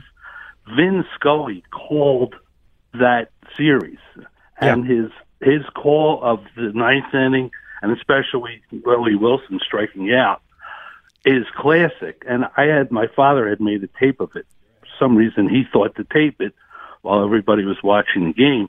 And I don't have the cassette anymore, and I've been searching for it because it's exactly what he gives the time, and he says that it's he did a. He sets the moment for history, which was one of the things that was kind of a hallmark of his brilliance. He knew when it was a big moment, as the one you're describing, as I talked earlier about the Koufax no-hit or whatever, he knew to kind of place it so that people hearing it 10 years later, 20 years later would kind of get the sense of the moment. Right, and as I recall, he says whatever it was, a fastball, got him swinging, and the Philadelphia Phillies are the champions of the world, which at that time, to me, was to hear somebody say that was magical. Well, no one had ever said that before. Exactly. What do you got quickly on Dan Baker? He's a classic. He makes going to the ball games part of like a Philadelphia ritual, and he's, again, what makes the Phillies part of the fabric of the city, whether they're good or bad. Dan Baker's there, and he's going to welcome you into the ballpark, and you're going to recognize that voice. So, two voices that play a huge role, along with our other guys that were, Harry and Whitey and everybody else. Very nicely said. Mike, let me ask you this. So, we talked about Zinkoff a little bit ago.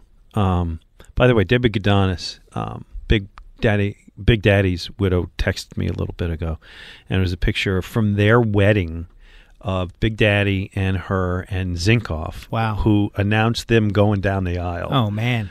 Now as husband, it'd be great, husband and wife. I can't do Zinkoff, and that was not it. But in this town, we had Zinkoff, got Dan Baker, Lou Nolan, right?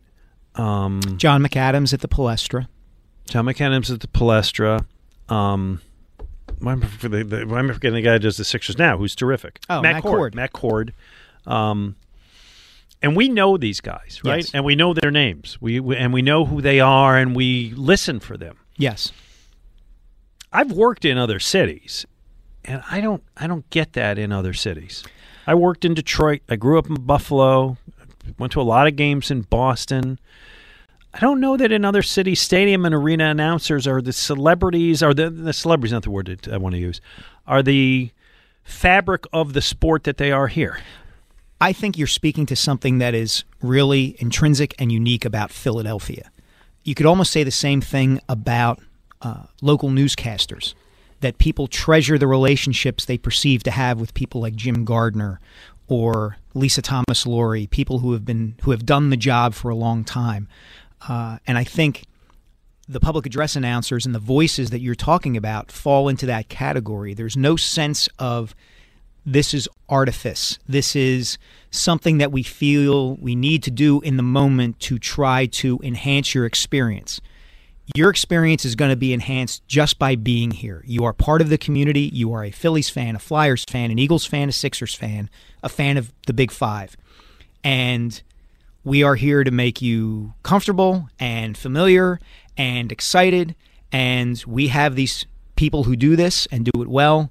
So this is part of the fabric of being a Philadelphia sports fan. Yeah.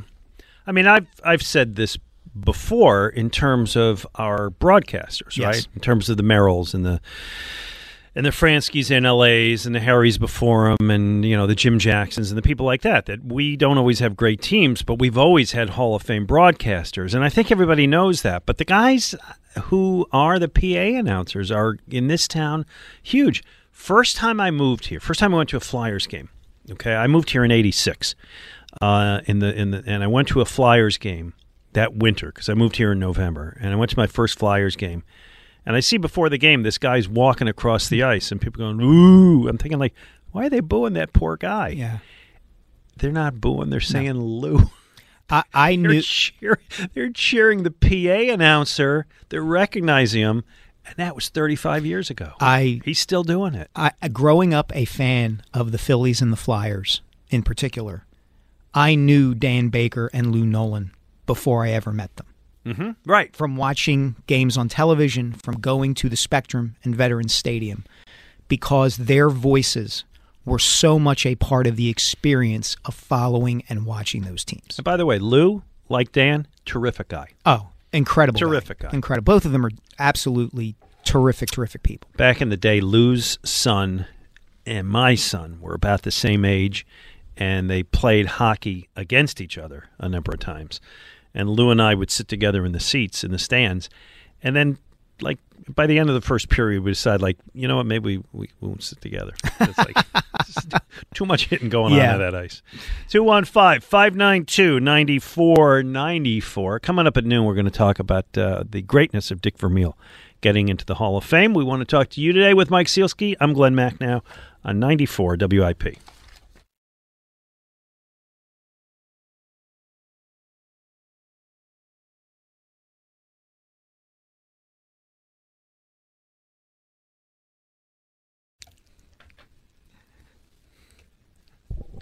There you go, Mike.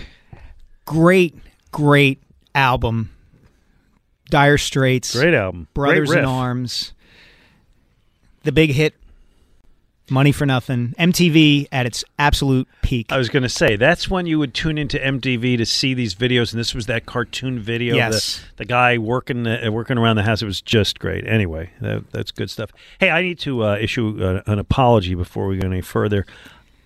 Art McNally is alive and doing great. He's 97 years old. I apologize for saying otherwise. Congratulations to him on his long-deserved induction into the Hall of Fame, and I am delighted that he will be able to enjoy it, and I apologize for saying otherwise. All right, it is Saturday, which means that this is the time we check in with our doctors. From Cooper Bone and Joint, Dr. Mark Pollard is with us today. Doc, how you doing in this hot weather? You doing all right? I'm doing great, thank you. Hope you guys are doing well also. We are. So I want to ask you a question. As you know, NFL training camps have kind of changed. The Eagles are not tackling. They're not hitting. The line offensive and defensive linemen do bump into each other. They're wearing specially padded helmets, these Guardian helmets at practice. I'm sure you've seen those. Doc, there's more contact at the cafeteria line than on the field. And yet, two players reported with concussions this week, offensive tackles Jordan Mailata and Andre Dillard. I don't know how they could have incurred the concussions. Has the standard changed for what is a concussion? Has the testing gotten better? Are you, the medical community, now more attuned to it so we'll be quicker to suggest that somebody's got one? Yeah, I mean, we've talked about this before. You know, a concussion, there's no lab test for a concussion. You can't get some kind of a scan that says this is a concussion. Essentially, it's symptoms that follow a blow to the head. And so, you know, as over the last 20 years, certainly, as awareness of concussions has gone up and sensitivity to it has gone up, I think that there's probably a lower threshold to consider things a concussion. You know, obviously, we used to say somebody got their bell rung, and they wouldn't necessarily call that a concussion. But I don't know officially if there's been some kind of a standard, but I think certainly there's been a tendency to call more of these incidents concussions. Doctor, is it a concussion or a head injury seems to me as a layman to be an injury that is really particular to that individual, more so than, say, a broken bone or a torn ligament or something along those lines. Number one, is that true? And number two, how difficult does it make it to treat head injuries, given the fact that they seem to vary so much from individual to individual? Yeah, certainly it's, it would seem much more difficult to treat these head injuries because there's probably more that we don't know about it than we do. If it's a broken bone or a torn ligament, there's all kinds of studies, evidence. You can tell how things are going. You can get x-rays to follow bone healing. You can get MRIs to look at ligaments. And so you have some kind of objective, data to kind of guide your treatment. Whereas with a concussion or a head injury, it's completely dependent on, mostly upon reported symptoms. There are some things that you can look at, like the eye motor and muscles around the eyes and so forth. There are some things that can give us some data, but by and large, most of the data that we have is just, reported symptoms. Yeah. And that, of course, can vary individual to individual. Dr. Pollard, it is always a pleasure to speak with you. We hope that you have a great week, and we hope that we continue to not have any real serious injuries to discuss. Well, hope so, but the cafeteria is a dangerous place. There you have it. Thank you very much. You got to watch out for those slices of apple pie. They're not. Listen, you get those big boys in line for something, the elbows are flying, I would imagine. Hey, and if you've eaten in the Eagles cafeteria, the food there is absolutely terrific. They used to let us in there, back on draft night and things like that. But it was well worth rumbling over the food. The chip there. smoothie machine is operating at full tilt. Remember that? Oh my gosh. Yeah. Oh yeah, and it would be like, here's the kale and here's this and the radishes and here's the, the fruits and each guy would almost have like a prescribed thing he was supposed to get. Chip was huge on this. Yeah, and look, that's kind of standard operating procedure nowadays in the NFL and all these other sports. You can track everything. Chip had a lot of nonsense, but some of it was not nonsense. Yeah. What was I going to? I was going to say this. So we're not going to see Mailata play on next Friday. I don't know how much we'll see him play during the preseason, but Dillard is a guy. Yes. And again, Dillard's the other guy who reported a concussion that I really want to see play, in part because I think they're going to try to work him in at right tackle some to see if he can play both sides, but also he's a guy you might trade. Exactly. It speaks to how well the Eagles find and develop offensive linemen that there's not more outrage or discussion about the fact that the Eagles moved up to take Andre Dillard in the first round, and he is not starting for them or even playing for them. That's because Mailata is so good. He exactly. saved his butt. But you're right. I would have been curious to see him play as well, and now that possibility seems remote at best. Silvio in Turnersville. What's happening, Silvio? Hey, guys. How are you? Great. Hi, Silvio.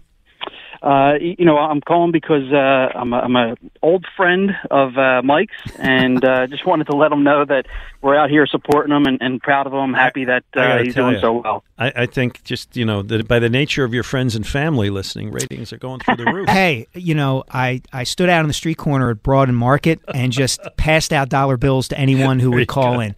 Thanks, Sil. No problem. I passed that line twice. I just want to say, Glenn, I've loved your show. Listen to you and Ray, just about every weekend made me look forward to coming out to do yard work. Thank you. Appreciate it. And look forward to seeing you guys, as you go forward. The Phillies moves, love their recent moves. It'll be an interesting and fun, late summer and early fall. So just looking forward to that. And that's all I really had. Just wanted to nice. Well, we'll always take a compliment, and we appreciate that. Let me get this before the break so that we can get Milt out of the way. Hey, Milt. Hi. Good morning. I've really enjoyed your new show, new format. Thank you. Thanks, Milt. I wanted to talk about Dan Baker. Dan and I met in 1964, believe it or not. We were trying out for the basketball team at then Glassboro State. Is that right? Wow. Now Rowan. We played 2 years together, became instant friends, and started going to Big Five doubleheaders and just everything. Our love of sports sort of mirrored each other. All right, but let me ask you this. Yeah. Did he have game? he did have game. And interestingly enough, we got to play, by some quirk of fate, the Princeton freshman, the last game of the year, in the prelim game before Bill Bradley's final home game. Whoa! So that's all. Dan and I talk about it every time we get together. He and his wife Kathy have been dear friends for years now, and we were there last night with the family and all. And he is, you said it, Glenn. I mean, he is simply the nicest guy. You wonder, could somebody be that good? Yes. He's never been any different. He works hard. He loves his family. He reaches out to everybody. He always has. When I heard your show, I turned it on driving somewhere, and I was so happy because we were so thrilled last night. And of all the memories of the night, at the end of the night, we're leaving the suite area. We were going to drive Dan, Kathy, and Kathy's sister home because they only live 5 minutes away. We're walking through the whole concourse around. He's getting standing ovations and cheers and people coming over and custodians and everybody just congratulating him. It was so Everybody emotional. knows him. Thank you, Milt. Everybody knows him. Everybody likes him. Everybody respects him. You earn that through years of being a great guy. I'm picturing Dan playing basketball Yeah. and calling his own shots. Dan Baker for 2. That had to be fun. That had to be fun. 215. I read the piece I read about him, which was in The Athletic. He talked about how before he did the Phillies thing, he was announcing for like a Daredevil show. What, like an Evil Knievel? No, literally, yes, Evil Knievel. Oh, wow. Yes, and these motorcycle guys who would do these things, and that's how he got to start doing That's that amazing. stuff as a young man. Yeah. 215-592-9494 with Mike Sealski. I'm Glenn Macnow.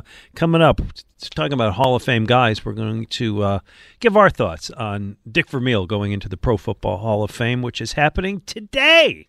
Great stuff, and we want to hear from you. 215-592-9494. Mike and Glenn, 94 WIP. I'm going in as an Eagle.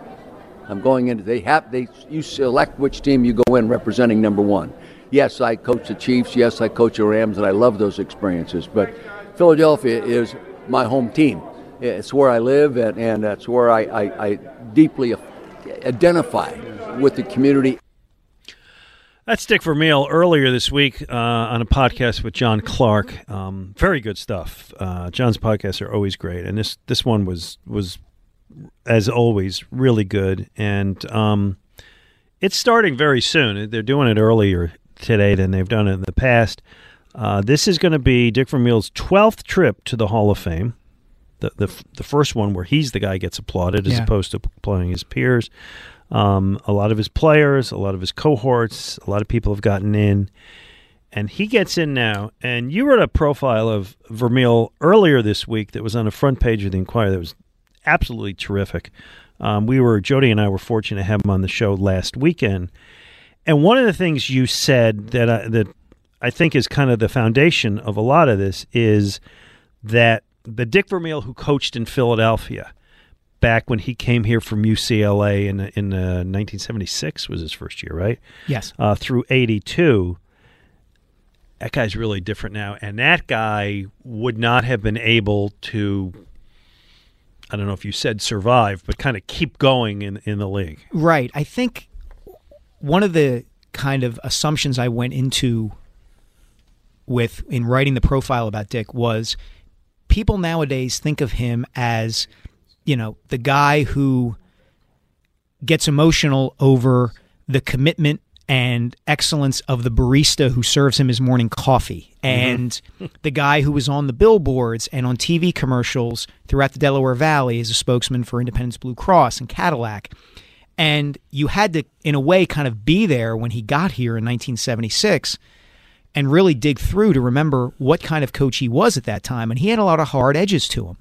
And in the process of shaving some of those edges away, he took himself to the brink of a breakdown in 1982. The phrase burnout got coined because of Dick Vermeil. It's right. That's the first time anybody used it. He said coaches burnout, and I don't think before that burnout was part of the vocabulary. No, and if you think about it, he's kind of the canary in the coal mine for all the discussion that takes place now about mental health in sports, and some of the stories that have come up here. Athletes like Lane Johnson and Brandon Brooks have talked about their struggles with anxiety, and Simone Biles at the most recent Summer Olympics, and Vermeil was going through that before anybody else was talking about how they were going through that. And the fact that he went through it and became a Super Bowl winning coach in St. Louis and continued to be a terrific Hall of Fame caliber coach with the Rams and with the Chiefs is really a testament to who he is as a person. Yeah, and he was, back in the day, like more than anybody, the coach who lived in his office. Oh, yeah. Right? Drove in on whatever, I guess went home Sunday night and showered. I don't know exactly, but basically had a cot in the office, was the first guy in, the last guy to leave, looking at tape, drawing up plays, driving himself crazy. The one anecdote I dug up that just floored me was that he would sleep at Veterans Stadium or in his office roughly 5 to 6 nights a week. And at times he would serve himself dinner, and dinner would be eating a hoagie while he was sitting on the toilet. Oh, geez. Because he was working all the time. Oh, God. Okay. All right. That's sorry, but it's it's unpleasant, but it's accurate. No, that's horrible. You also, I didn't know this, and I'm delighted that this came up in your interview with him.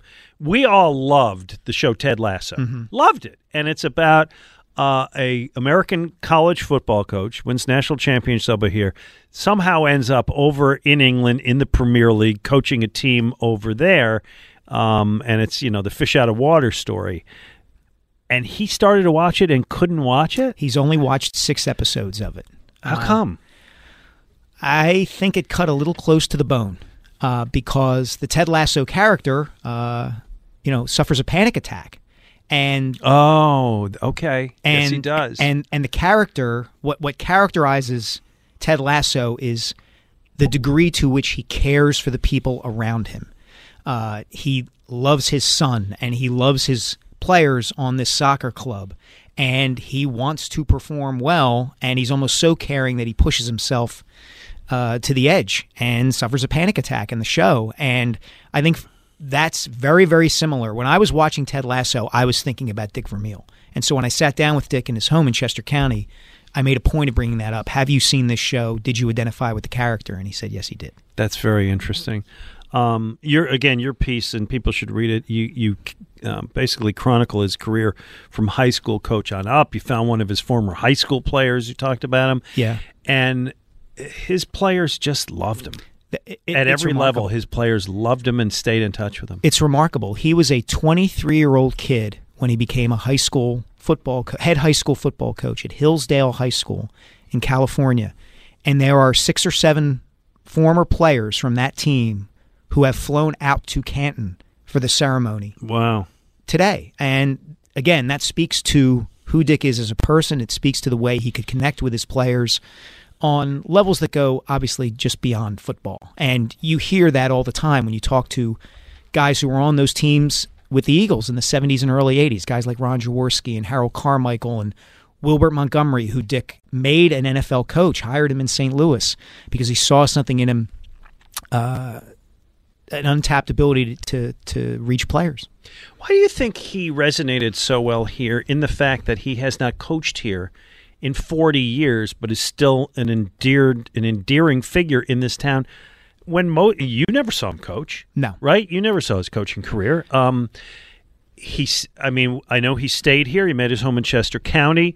The cut we played coming into the segment talked about, he won a Super Bowl with St. Louis. He had very successful years in Kansas City, but Philadelphia is his place, and he's part of the fabric here. How did that work? Well, he took the Eagles to the Super Bowl and was the first coach to do that. He did it in a way that was kind of fit for this city, right? Like the whole Vince Papale's situation, for instance, he holds an open tryout so that somebody from the Philadelphia area might make the team, and somebody does. Yeah, and the perfect regular guy. Exactly. The blue-collar guy. When he was hired as their head coach, they did not have a first, second, or third-round draft pick for the first 3 years he was here. So the fact that he was able to build a championship-level team that way is remarkable. I think that endeared him. And I think more than anything else, Philadelphians love a real, honest, heart-on-your-sleeve kind of coach or athlete. And Dick Vermeil is nothing if he is not that. By the way, still doing those Blue Cross commercials. Yeah. Yeah. He's 80, and Glenn, he's the youngest 85. Oh, yeah. You would never know it. I was with him, and he's not 80. God bless. I want to have half that energy at 85. When I went to interview him and pulled up into his driveway, he greeted me, and his jeans were already dirty because he had been out splitting logs that morning. And I got there at 10 o'clock in the morning. So think about how long he had been out there. Oh, that's great. By the way, the other thing I'll just say about your profile, which was really nice to see as a former newspaper guy, and I don't know how many people care about this, but I liked that at the end of your story, it gave credit to other people, including the photographer, the great Jose Moreno. It was terrific. Great photographs with that story that really capture what you're talking about with those dirty jeans and his house out in Chester and all that. It was really nicely the way they laid that out, the way they gave credit to it. It was a good total package. It's never just one person. Yeah, it was great. By the way, this hour is sponsored by Meridian Bank. Business banking at its best. Visit them at meridianbanker.com. Let's talk to Robert in Glen Olden. You're on with Mike and Glenn. Hey, Robert. Hey, gentlemen. How you doing? Good All right. Technically, good afternoon. Before I get to my Phillies point, I'm a little hard on the moves Dombrowski made, and I'll explain why. Mm-hmm. I think if I speak for all of Philadelphia, born and raised myself, guys like Ray, guys like Dan Baker, then you talk about Dick Vermeil going in today. They're us. They speak for us. They think like us. They react like us. They're emotional like us. Mm-hmm. And listen, I'm 49 now, guys, and I've seen enough loss, heartache with the Joe Carter home run, the Tampa Bay game, and things like that. But you know what? The Super Bowl helped, and we've been blessed as far as guys like you on the radio, our broadcasters, our color commentators, guys on the radio for sports, whatever it is. We've had the best of the best in that area. Raiders. And I appreciate the compliment. I want to say something, and I do want you to get your Phillies point, but you just made me think about something. Because you talked about Dick Vermeil and he's us and his emotion and all of that. So Andy Reid had a more successful coaching career in Philadelphia than Dick Vermeil, right? And took the Eagles to a Super Bowl, which they also lost. Yeah. Andy Reid, I think at this point, is respected but never will be beloved. And part of it, hold on, Robert, because I do want your thoughts, but part of it is Andy never showed emotion, and we want emotion. And Andy kept it so close to the vest that we never felt we got the person. Dick Vermeil gave you the person, Mike. Yeah, I've tried to frame it this way, Glenn, when people ask me why Philadelphia sports fans connect with certain figures more than others.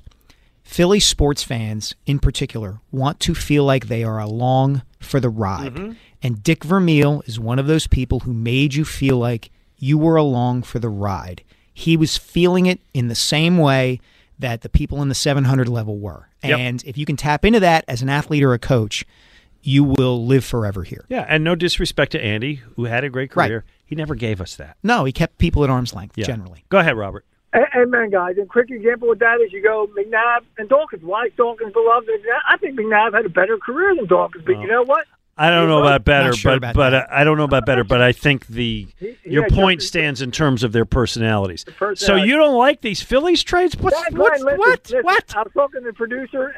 Listen, I'm glad we got Robertson. He shortens the bullpen. We're going to need it after seeing Syndergaard. We're going to need games like that. And this is why I'm disappointed. We got a center fielder. I hope the guy can hit because otherwise I want to be like San Diego, Glenn. I want to go out and buy a championship. You know what I want? I want to Rondon, Glenn. Because if we go into it sounds cheap, I'm being honest with you. If we go into a series with Wheeler, Nola, and Rondon, that sounds a lot better. Rondon didn't move in the end, right? No, he didn't. He didn't move it. So they didn't move him. So they didn't want to pony up. I would have ponied up whatever they wanted and then signed him to a long-term deal and had him here because he wasn't around. Because you know what? They can be dangerous when they get these guys back and those three guys in the rotation. I cannot argue against being greedy. I appreciate wanting to be greedy in terms of. I get it. I want everybody. They didn't get everybody. Yeah, and they didn't get Soto. They couldn't have gotten Soto. They didn't. It wasn't a money issue. They didn't have anything to give Washington for Soto that was close to what San Diego could give for Soto. This is why a farm system is so important, even for organizations that have money to spend, such as the Dodgers or the Yankees or theoretically the Phillies, is that if you're going to get those kinds of players, if you're going to trade for them, you have to be able to give something up. And as you said, Glenn, the Phillies don't have the resources throughout their system to be able to match what a San Diego Padres could give away to get a Juan Soto. That said, and I appreciate he wants everybody. Sure. That's a fan's right to want everybody. I think they're a lot better today than they were a week ago. Oh, absolutely. I don't think there's any doubt about that. This deadline reminded me, and I think we talked about it last week, it reminded me of the kind of moves that Pat Gillick made here in 06, 07, and 08 to make the team better. Moves on the margins where you get a guy who just is a professional player who comes in, solidifies things, and the team is better for it. Yeah.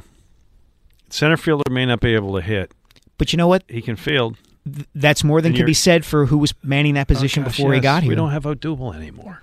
Look, the center fielders weren't hitting anyway. No, none of them were hitting. Right. Yeah. So you got better defense out there now. All right. On a scale of 1 to 10, chances that Mickey Moniak has a career in California. Hit a home run his first game there. 3. Yeah, that's about right. Yeah. And you know what? It's and I don't wish him ill. I mean, he didn't do anything to hurt me. He was a kid, high school kid, taken with the first overall pick of the draft by a team that really needed help, and he was not able to produce. There's a lot of pressure there. I don't know if they rushed him because was he 23 now? Yes. Okay, so you can't say after all those years that they rushed him, but clearly he was not going to be able to do it here. Go somewhere else. No expectations. Nobody in California knows who he is. No pressure. Maybe he'll develop into a serviceable major leaguer. There are examples of that where guys are late bloomers. You think back a few years, Jose Bautista with the Toronto Blue Jays, who was a home run champ and an MVP, unlocks something in his swing and emerges as a dominant hitter. J.D. Martinez, who was with the Red Sox, similar things. You know, you wish the best for Mickey Moniak, but as you said, I don't think it was going to work here. I'm not the first to say it, boy. That you look at, I've seen the list. I may even have it on my thing. When all 4 teams here had the first or second pick, 2016, 2017, Nolan Patrick and Carson Wentz and who was the clown that the Sixers took with the first pick? Yeah, Markelle Fultz. They were right. They're all gone. Yeah, it was 16 to I want to say 18. And there were 5 picks in the top 2, 6 in the top 3 if you include Alec Boehm, who was he's our savior. Who was the only one who's left. He's the last great hope, and playing well. Yes. Carl in Bucks County, you're on with Mike and Glenn. Hey, Carl. Hey guys, how you doing? Always enjoy your work. Real quick, Dick Vermeil anecdote. Several years ago, my wife and I went out to Napa, and on the plane, I'm reading an article that says Dick Vermeil opened a winery in Calistoga, California, his former hometown. Yeah. Long story short, we walk in, and I'm looking at the thing, and I said, "Hey, is Coach here?" He says, "No, why?" I said, "I'm from Philly with my wife. If he was here, it would be great to meet him." The kid looks at me and says, "Going to tell you what to do. You'll like it here. Go around the corner, there's a little park. You might see a familiar guy being interviewed for a TV show." And I look at the guy winks. We go back there, Dick's being interviewed, and my wife and I had picked up some picnic lunch, and we're eating. Interview's over, and I walk over. I say, "Hey, Coach." I said, "Just nice to meet you. My wife and I just came out of here from Philly." She says, "You're from Philly? You got to go in to my tasting room." We go into this magnificent tasting. If you ever go to Calistoga, go to Vermeil Wine. Oh, sure. Yeah. We don't talk about wine. He puts his arm around my shoulder, takes me to the wall, covered with pictures. He looks at this picture. He says, "You know who that is?" I said, "That's Claude Humphrey." He says, "You know your numbers." And all he talks about is the mistake. You know what? I put too much pressure on these guys. I should have let him have more free time. We did not talk about anything but Eagles with such passion such a nice, open, regular guy. It was fantastic. My wife and I still have the picture with his arm around us. Just a marvelous, passionate, sincere guy, so rooted. I know he won in Kansas City or whatever, or L.A., but this hurt him. This hurt him to his core, and he relived it. That's Right there you know with what? me. What a great thing for you. That's just a great story. It's amazing. It's Right? amazing, but not surprising if you know or have ever met Dick Vermeil. It's interesting. One of the things after I talked to him a couple weeks ago, he forwarded me the transcript of the speech that he gives routinely when he's speaking to companies or banquets or things like that. And it's 45 pages long, and it's all exclamation points and capital letters and italics and all these things. And one of the things that stands out is players don't care how much you know until they know how much you care. That's on page 1. It's the thing he says right off the top. That's great. Every speech he gives. And again, I think it speaks to why he's in Canton today. We've had the opportunity to talk about a couple of good guys today, in Dick Vermeil and Dan Baker. That's great. And we will talk to you. 215-592-9494. Actually, coming up, I think you and I think we share an opinion on this. The Phillies doing something this weekend. Listen, it's Alumni Weekend. It's great. You started to see some of the faces in there yesterday. They're all going to be there this weekend, all of the greats, all of the part-timers. It's really fun. But there's one aspect of it that I'm not comfortable with, and I believe you are not as well. We'll get into that, too. 215-592-9494. He's Mike Sealski. I'm Glenn Macnow. Hey, the summer heat means it's that time of year to crank up the AC again. Now, to keep your home cooling more efficiently and to help you save on high energy bills, I suggest you go Guida and finally replace your old drafty windows, inefficient windows and doors with the great people at Guida Door and Window. Right now, Guida is offering the best discounts of the year with their big 40% off summer sale on all expertly installed windows and doors. You're going to receive 40% off each window you buy. That's right, 40% off all high-performance, energy-efficient triple-pane windows, and you receive 40% off any door, including insulated entry doors, patio doors, garage doors, and storm doors. Plus, get your project started today with no money down. Pay it off interest-free for up to 12 full months. All prior sales excluded. Minimum purchase required. Don't let these big discounts pass you by. Go Guida today to take advantage of these limited-time savings by calling to schedule a free in-home estimate at 1-877-GO-GUIDA or visit them at GoGuida.com. That's Go. The Broad Street Bombers. You like that? That's okay. Not there? Jody McDonald calls them the Broad Street Broomsticks. Well, that only fits if they're sweeping every series, right? Well, I think they could this weekend. Oh, very much so. I think you and I and 7 other guys from out in the corner here could sweep the Nationals. Yeah. So the Nationals, I think they're mostly stripping down to sell, right? Is that Yes. They don't want any big salaries on the That is payroll. correct. Yeah, that is correct. Baseball's got to do something about this.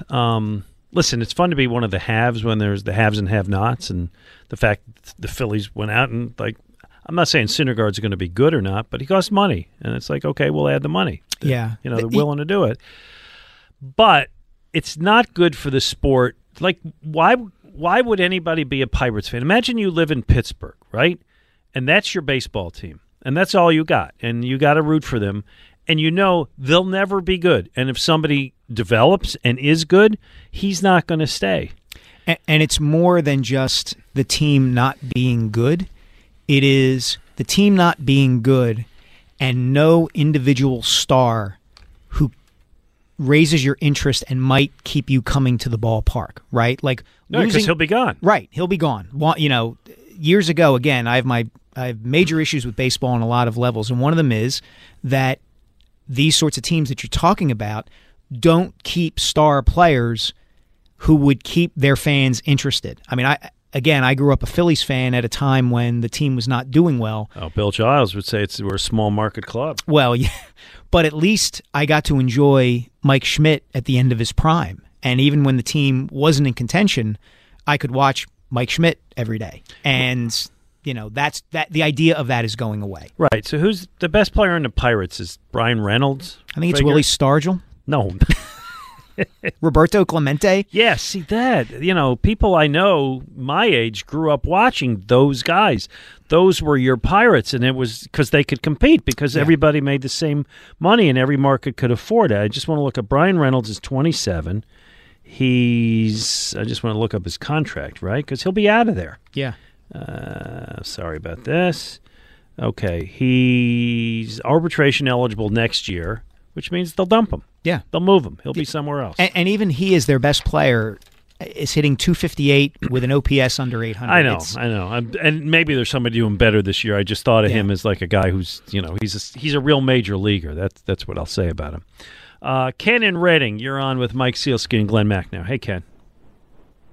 Oh, hi, Glenn. Hey. Thank you, you and Mike, for taking my call. Sure. I meant to make this call back when you were with Ray and Dick's nomination to the Hall of Fame was announced. Mm-hmm. But since this is his weekend, I had to get this in. Back in June of 1980, our daughter Laurel was 2.5 years old and was diagnosed with acute lymphocytic leukemia and treated down at Children's Hospital. The good side is she'll be 45 in January. Nice. Congrats. Wow. The point of the call really is that at that time, Dick's lovely wife, Carol, was doing play therapy with kids in the clinic. So we got to meet her, get to know her a little bit, and just a loveliest woman. And somewhere in our archives, I have a picture of Dick holding my daughter and one end of one of those big donor contribution checks. And on the other end is Arnold Palmer. And wow. At the time, Laurel couldn't say Dick's name correctly. She used to call him Dick Emile. So, she is 45 now, and she's doing well. She's doing great. Yeah, she's doing good. She's Good to given hear. us 6 grandchildren. And Wow. There you go. Amazing. Peachy keen. Hey, But, nice. you know, I got to run, but it's a very nice story, and I appreciate it. Thank you. By the way, this hour is sponsored by Meridian Bank. Business banking at its best. Visit them at meridianbanker.com. So, Phillies Alumni Week is occurring, as we said, and it's great, and it's fun for fans, and it's fun for the old players to come back and see each other. One of the people who's coming back is Pete Rose. And you want to go first on this? I'll just say I'm not sure it's appropriate that Pete Rose is coming back for Alumni Weekend. Let's put it that way. Okay. I have my reservations about this, and this is coming from someone who, how can I put this? And in a way, the Rose situation doesn't apply. I'm someone who tends to be. You need to give people grace. You know, there are going to be a number of people, athletes, coaches, whoever, who make mistakes in their lives and even do terrible things, and should be given a measure of grace, should be given a second chance. I'm not sure. In fact, I'm fairly sure that sort of standard shouldn't apply to Pete Rose. Yeah, and the thing is, baseball was going to give him his second chance. I think they were ready to move past the gambling thing a couple of years ago, and then all this story came out, that Pete, when he was here, apparently was having an affair with a young teenage girl. I have the story right in front of me right now. Okay. And I was able to find it because I'm the one who wrote it for the Inquirer. Is that right? Yeah, back in 2017 when this news broke. Okay. Pete Rose, whom the Phillies will induct into their Wall of Fame in less than 2 weeks. Again, this is back in 2017. Initiated and maintained a relationship in the 1970s with a girl who at the time was not yet 16 years old. The woman said this in a sworn statement in federal court. Mm-hmm.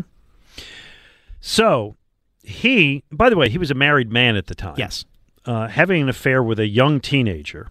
And he acknowledged it. He acknowledged the relationship, but said that his defense was, I thought she was 16. Yes.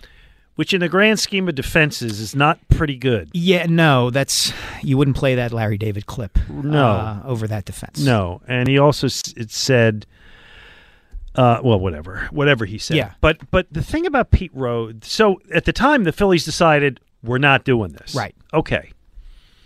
What changed? I don't I don't know for certain. I haven't asked anybody affiliated with the Phillies about this. I would guess he's a popular draw. People want to see him, and they perceive that people will come to the ballpark and want to see Pete Rose. And I think in their mind, time passed and nobody's going to really think about it. Yeah, I think that's part of it, yes. Statute of limitations on our emotions. There's some different ways that they are doing things with the Phillies. I wrote about this last year when they fired several people who had been affiliated with the organization for a long time. If you talk to people around the team a little bit, they'll mention that things aren't quite the same there since David Montgomery passed away. And I would wonder if this would happen if David were still running the show there. And what I'm inferring from what you say is certain expectations of behavior have changed? I think so, yes. Okay. Listen, I think Pete Rose is one of the great players of all time, and I acknowledge the Phillies do not win the 1980 World Series if they don't have Pete Rose, and I think there's no disagreement on his talents as a ball player. He was also an immensely popular player when he was here for great reason. Yeah. He was fun to watch, and he hustled, and he played well, and all the things that you and I talked about earlier of what makes people in Philadelphia like somebody, he checks all those boxes. But to quote the late Mayor Frank Rizzo, he's a crumb bum. He's a bad human being. He is. He for years denied all the gambling stuff until he finally admitted it to write another book. Yes. This thing with the relationship, I mean, we like to be kind of tough on our domestic abusers. To me, having sex with a 14, 15-year-old counts as domestic abuse. Oh, absolutely. I mean, you go to prison for those kind of things. Yeah. As I said, Rose, you know better. You have to know better. Yeah, but of course he knows better. But knowing better and acting on that knowledge have never gone together with Pete Rose. No, they never have gone together with Pete Rose. And I've met Pete Rose a couple times, and he's Pete Rose the performer when I met him. I met him at autograph shows, and he's charging whatever, $50 for his autograph. I forget. I wrote a story about it. I forget what the number was, right? But say it was $50.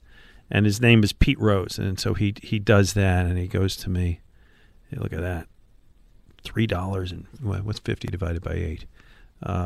Pardon me for the $6.25. He goes, $6.25 a letter. Yeah, it's like, oh, that's great. It tells you what's on your mind. I actually, back in 2014, I went to a church in Collegeville because it had invited Pete to come to the service for a Q&A, and he did. And I'll just put it this way. Some of the stories he told during his Q&A were not exactly appropriate for a Sunday service. Yeah. The Phillies can do whatever they want. I think it is wrong to have him back for Alumni Weekend and pretend that all is well. I think, and what the Phillies said when they were asked about it is, well, we asked his former teammates. Yes. Well, of course they're going to want him back. Right. They're his teammates. That's not who you ask. No. That's not the barometer that you use for this kind of thing. And again, you can. There is and should be room for second chances and not banishing people on the first mistake or, whatever. Pete Rose doesn't apply in those situations. He does not. Mark in Malvern actually may agree or disagree on this. Hey, Mark. You're making all good points. I'm 57, and when I see highlights of Pete, it kind of reminds me of the points you were making about Vermeil. I mean, the energy and the emotion. I mean, they don't win without him. Mm-hmm. Those years and those 3 division wins with Ozark, they're playing the Dodgers in the pouring rain and tears in my eyes to call the game. Yeah. Just for the Phillies to win. The gambling part, I don't know all the details. He gambled. I don't think he threw games. That's, He did not throw games, as far as I know. He did not throw games, but he violated what was at the time the first rule of baseball. Yeah, and it's a rule that everybody knows, Mike. You've been in clubhouses. Yeah. It hangs above the door. And the flip side of it, of course, is yes, he may not have overtly bet on his team to lose games, but if he's not betting on every game, you can draw conclusions based on what games he doesn't bet on. Yeah. Yep. Go ahead. No, it's just to watch the pregame and hear them talking about gambling now. I mean, I know the players can't gamble, but I know. You got to know there's some people. It's just the complete sellout is. I agree. It's a mess.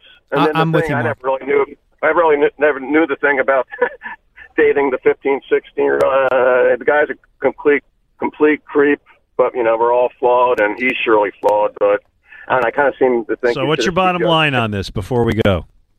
He should be there. We should judge him on baseball. I mean, everyone has their flaws. I mean, he's got a heck of a lot of more flaws than all three of us. But hey, I disagree, but I appreciate your call. Thanks, Mark. It's probably a popular point of view, and I appreciate you calling with it. All right, 215-592-9494. We are here until 1. It's going to be Go Birds Radio with Elliott Shore-Parks and Jack Fritz. Right now, let me tell you, it's back to school time. That means it's also time to drive the kids everywhere to and from school. Sports practice, doctor's appointments, you name it. Luckily, United Tire has some sweet deals to make sure your car is in tip-top shape for the kiddos. Right now, through September 30th, United Tire is offering a rebate up to $150 on select Goodyear tires. Stop by your local United Tire today. Take advantage of all these A-plus deals while they last. Don't drive alone. Drive United.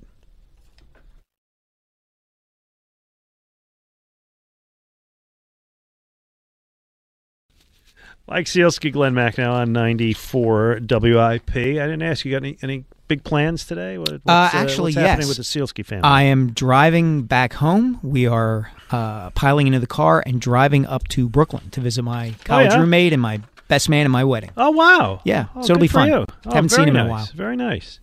I got the 2-year-old over there. My wife and I have babysitting duties for the weekend. Good luck with that.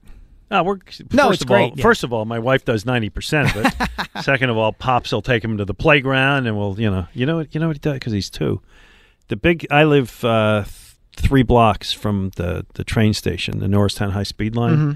So literally, we can kill an hour and a half walking down there and waiting for the trains to go by. And he's 2, and it's the greatest thing in the world. As the parent of 2 sons who are 11 and 8, I can speak to how lovely it is to be able to have grandparents who are within a half hour of your home. Well, they went up to New York to see theater this weekend. Yeah, there you go. They're at, what are they at? Into the Woods to sit today. Okay. Anyway, you know what I have tomorrow? My first rehearsal for Clue. You got to, when this happens, you got to come see it. Speaking of my sons, the 3 of us love the movie Clue. Okay. And they have I already mentioned this to them. It's a script, yeah. And they've already expressed an interest in going. So I am Colonel Mustard in the Players Club of Swarthmore production of Clue, which will be running basically, I think, October 21st through November 3rd in Swarthmore, and tomorrow's our first rehearsal. Oh, good luck. I'm damned excited about it. I would be too. Yeah, Great. It'll be fun. Joe in Fox Chase, you're on with Mike and Glenn. Hey, Joe. Hey, guys, I like this combination. I hope it works out for you. Thank you. Thank you, Joe. Listen, just a couple quick things about Dick Vermeil. I'm a huge college football fan. Being a guy born and raised in Philadelphia, it's probably hard to believe, but I actually prefer college football to pro. And that being said, Dick Vermeil was a terrific college football analyst. I really enjoyed listening to him every week. Really, did a great job. You talked about that a little bit in your story as to why that didn't, because he was good. And, Joe, I remember him, and he was good. Mike, you talked about why it didn't really work out. Well, in time, he felt like he was irrelevant. Here he is around the sport all the time and able to interact with the coaches and the players, and yet he still thought of himself as wanting to be in the fight. Be the guy making the decisions about who would be on the team and what plays the offense would run and all of that. And I think doing those college games in time made him realize how much he missed coaching. The other aspect to it, too, was when he started out, and he told me this explicitly, he felt like the game should slow down so that he could lend his insights to the viewers. He's like, they're running plays, and I have more to say. And he wants to break down the tape. Exactly. Yeah. Well, let me ask you this. That being the case, and I'm sorry, I'm going to go back and read this article. You're darn right you're going to. This week. Was there ever any did he give any indication that there was ever a point where, since obviously he did eventually want to get back into coaching, where the Eagles job was afforded an opportunity for him to come back? I remember a sound. I remember him that saying, "I'm not going to beg Norman Brayman to coach his damn football team." So I remember that. No, it was Jeffrey Lurie. So I covered that, and Mike, you wrote about that in your story. So We thought it was going to happen. Was it 99? 95. Oh, 95. January of 95. 95. Okay, it was earlier than that. So it's 95, and we start getting rumors it's going to happen. I called him up, and I remember he was very optimistic about it initially. And my sense and what we talked about at the time, I was doing the show with Jody, and the sense we got is that it broke down over the issue of how much control would he have as coach. Would he have personnel decisions? Could he be general manager? And obviously he and Lurie and Joe Banner couldn't come to terms on that, and that's what he said. You talked to him about it more recently. Yeah, he said to me, and you're right, if you go and read the coverage at that time, that was a huge factor. I think the other factor was he had been out of coaching for so long that he felt a little unsure about himself and the footing in the league at that time. And Jeffrey Lurie had owned the Eagles for less than a year at that time. Right. So he wasn't 100% sure of Lurie either. He liked what he heard, but I think there was a little too much uncertainty for him to be able to make the jump back into the NFL. Would have been a fascinating alternate history if that had happened, right? Yeah, because they ended up hiring Ray Rhodes instead. Right. By the way, just a funny little thing that's going on Twitter today. Tobias Harris of the Sixers posted about an hour ago, "Today I get to marry my best friend." Oh, wow. So congratulations. Congrats, good for him. And then he posts an hour later, just to clarify, Boban Marjanovic and I are not getting married. Well played, Tobias. Yeah, That's great. Very good. Matt in Roxborough. Let me get there. You go. Hey, Matt, how you doing? Hey, how are you? All right. I'd like to thank you guys for doing some real broadcast journalism concerning Pete Rose, because I've been waiting for people to actually talk about it and bring it up in our city that are reporters and people on, sports talk stations, and they've been hiding from it. You guys aren't. And I hear people talk about it on the radio, and they say they're mad at Double Herrera in one breath, and then in the other breath say Pete Rose should be in the Hall of Fame and we should welcome him back. And it makes me want to throw up when I hear it. Well, because Pete Rose, he's a crumb bum, like you said. And Mike, you researched the article, and I'm 41, so I had to read a lot about it. I wasn't alive. And it seems to me that Jim Dow could have went farther with his investigation, but baseball wanted him to stop because they were going to find out that he was betting on his team to lose. I don't know that for certain. I don't know. Matt. Yeah. And thanks for the call. Yeah, I don't know about that. I don't know if they ever said that. No, and I will say just quickly, I think Matt makes a great point about the different standards we hold athletes to, depending on whether we like them or they're actually good at what they do. Right. That's the way it works. All right, this hour is sponsored by Meridian Bank.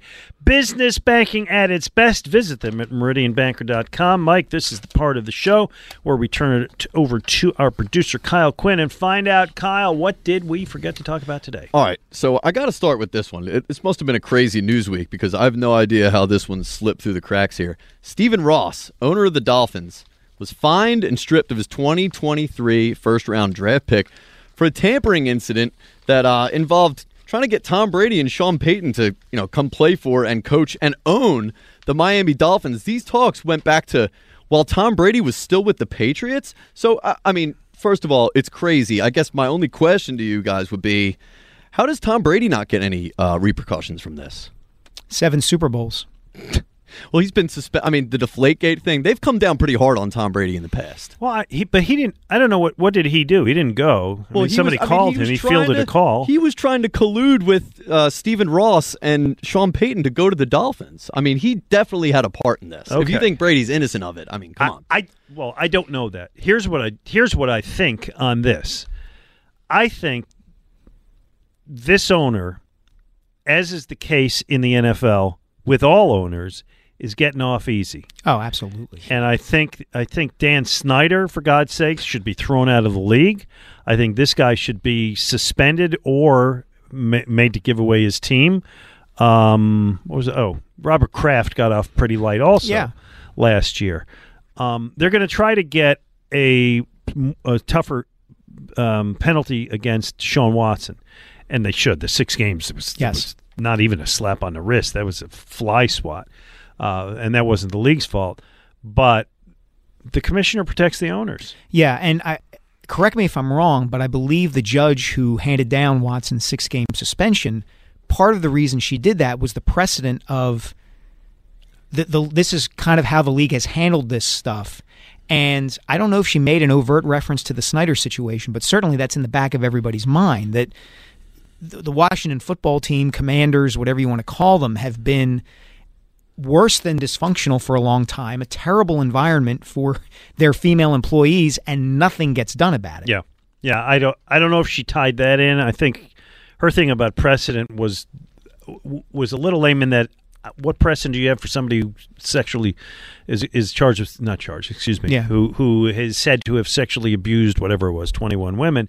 But the Stephen Ross thing, slap on the wrist, not enough, should have got more coverage. Yes. Yeah. What else? Crazy. Well, speaking of unprecedented, guys, you guys can probably recall a little further back than I can here with some of these baseball trades, but there's no way there was any trade as close to as crazy as this Juan Soto trade to the Padres. The guy's a superstar at the age of 23. I mean, not to mention they get Josh Bell and Brandon Drury, too. The Padres just loading up. But Juan Soto, I mean, if you're a Nationals fan, how can you... you can't. Yeah, that's crazy. If you're it's like we talked earlier about being a Pirates fan. It's just, why can you do it? I read something, I forget who wrote it. Might have been John Heyman, who said there has never been a bigger, more talented player traded on trade deadline than this. It's the biggest trade deadline catch of all time. Yeah, particularly because of his age, that he's only 23.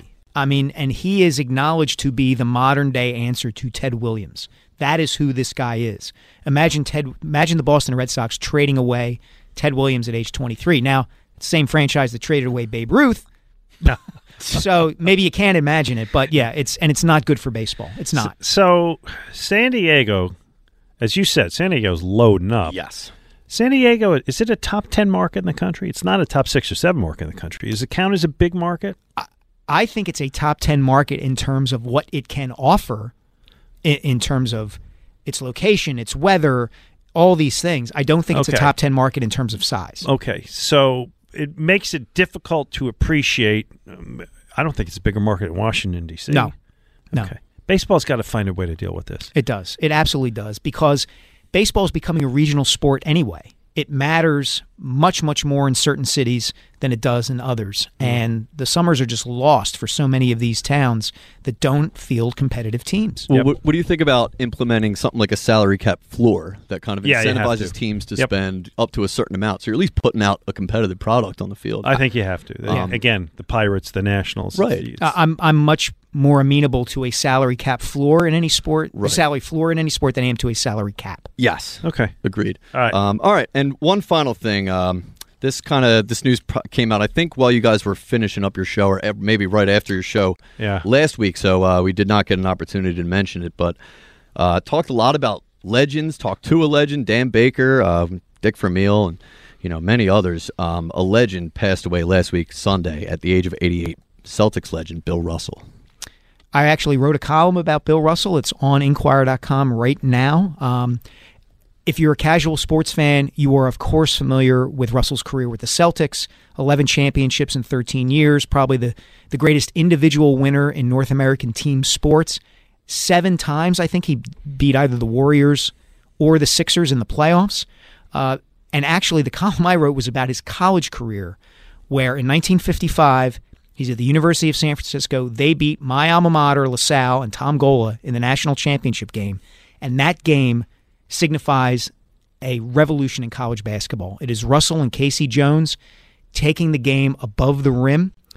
That San Francisco team had 3 African-American starters on it. Mm-hmm.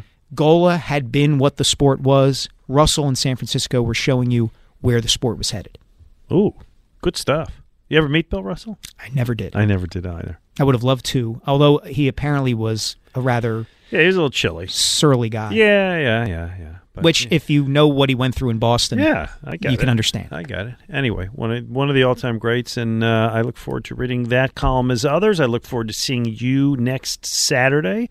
Kyle, tremendous job by you today. Thank you for going above and beyond. Go Birds Radio coming up next with Elliot Shore-Parks and Jack Fritz. I'll be on tomorrow morning, 10 o'clock with Jody McDonald. We got Merrill Reese tomorrow.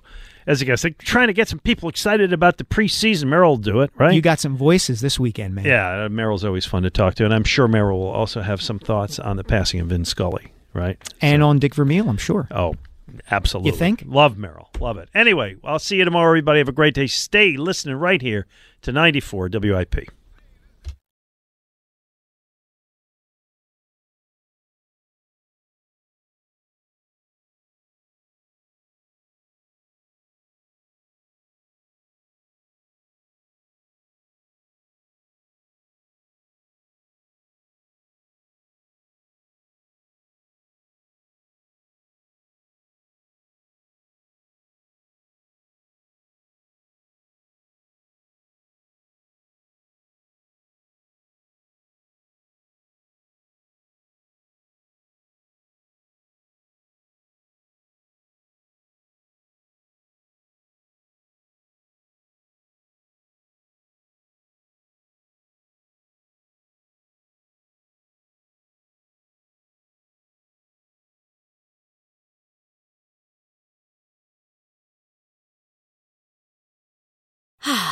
Spring is a time of renewal, so why not refresh your home with a little help from Blinds.com?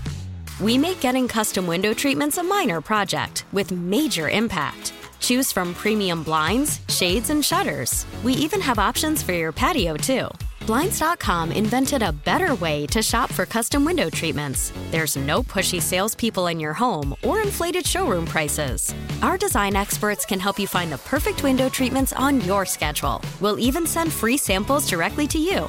Plus, we can handle the measuring and installation for you. Unlimited window treatments installed for just one low cost. And with Blinds.com, you'll always get transparent pricing. No hidden fees. Our free shipping and 100% satisfaction guarantee can put the spring back into your step and into your home, too. Shop Blinds.com right now and save up to 45%. Up to 45% off for a limited time at Blinds.com. Blinds.com. Rules and restrictions may apply. We really need new phones. T-Mobile will cover the cost of 4 amazing new iPhone 15s, and each line is only $25 a month. New iPhone 15s? It's better over here. Only at T-Mobile, get 4 iPhone 15s on us and 4 lines for $25 per line per month with eligible trade-in when you switch. Minimum of 4 lines for $25 per line per month with autopay discount using debit or bank account. $5 more per line without autopay, plus taxes and fees. Phone fee at 24 monthly bill credits for well-qualified customers. Contact us before canceling account to continue bill credits or credit stop and balance on required finance agreement due. $35 per line connection charge applies. See T-Mobile.com. O'Reilly. Protect your vehicle's engine with a full synthetic oil change and save with Mobil 1 at O'Reilly Auto Parts. Purchase 5 quarts of Mobil 1 full synthetic motor oil and receive a $10 O'Reilly gift card after rebate. See store for details. With your Mobil 1 purchase, you'll also receive 2 times points during O Rewards Bonus Points Month at O'Reilly Auto Parts.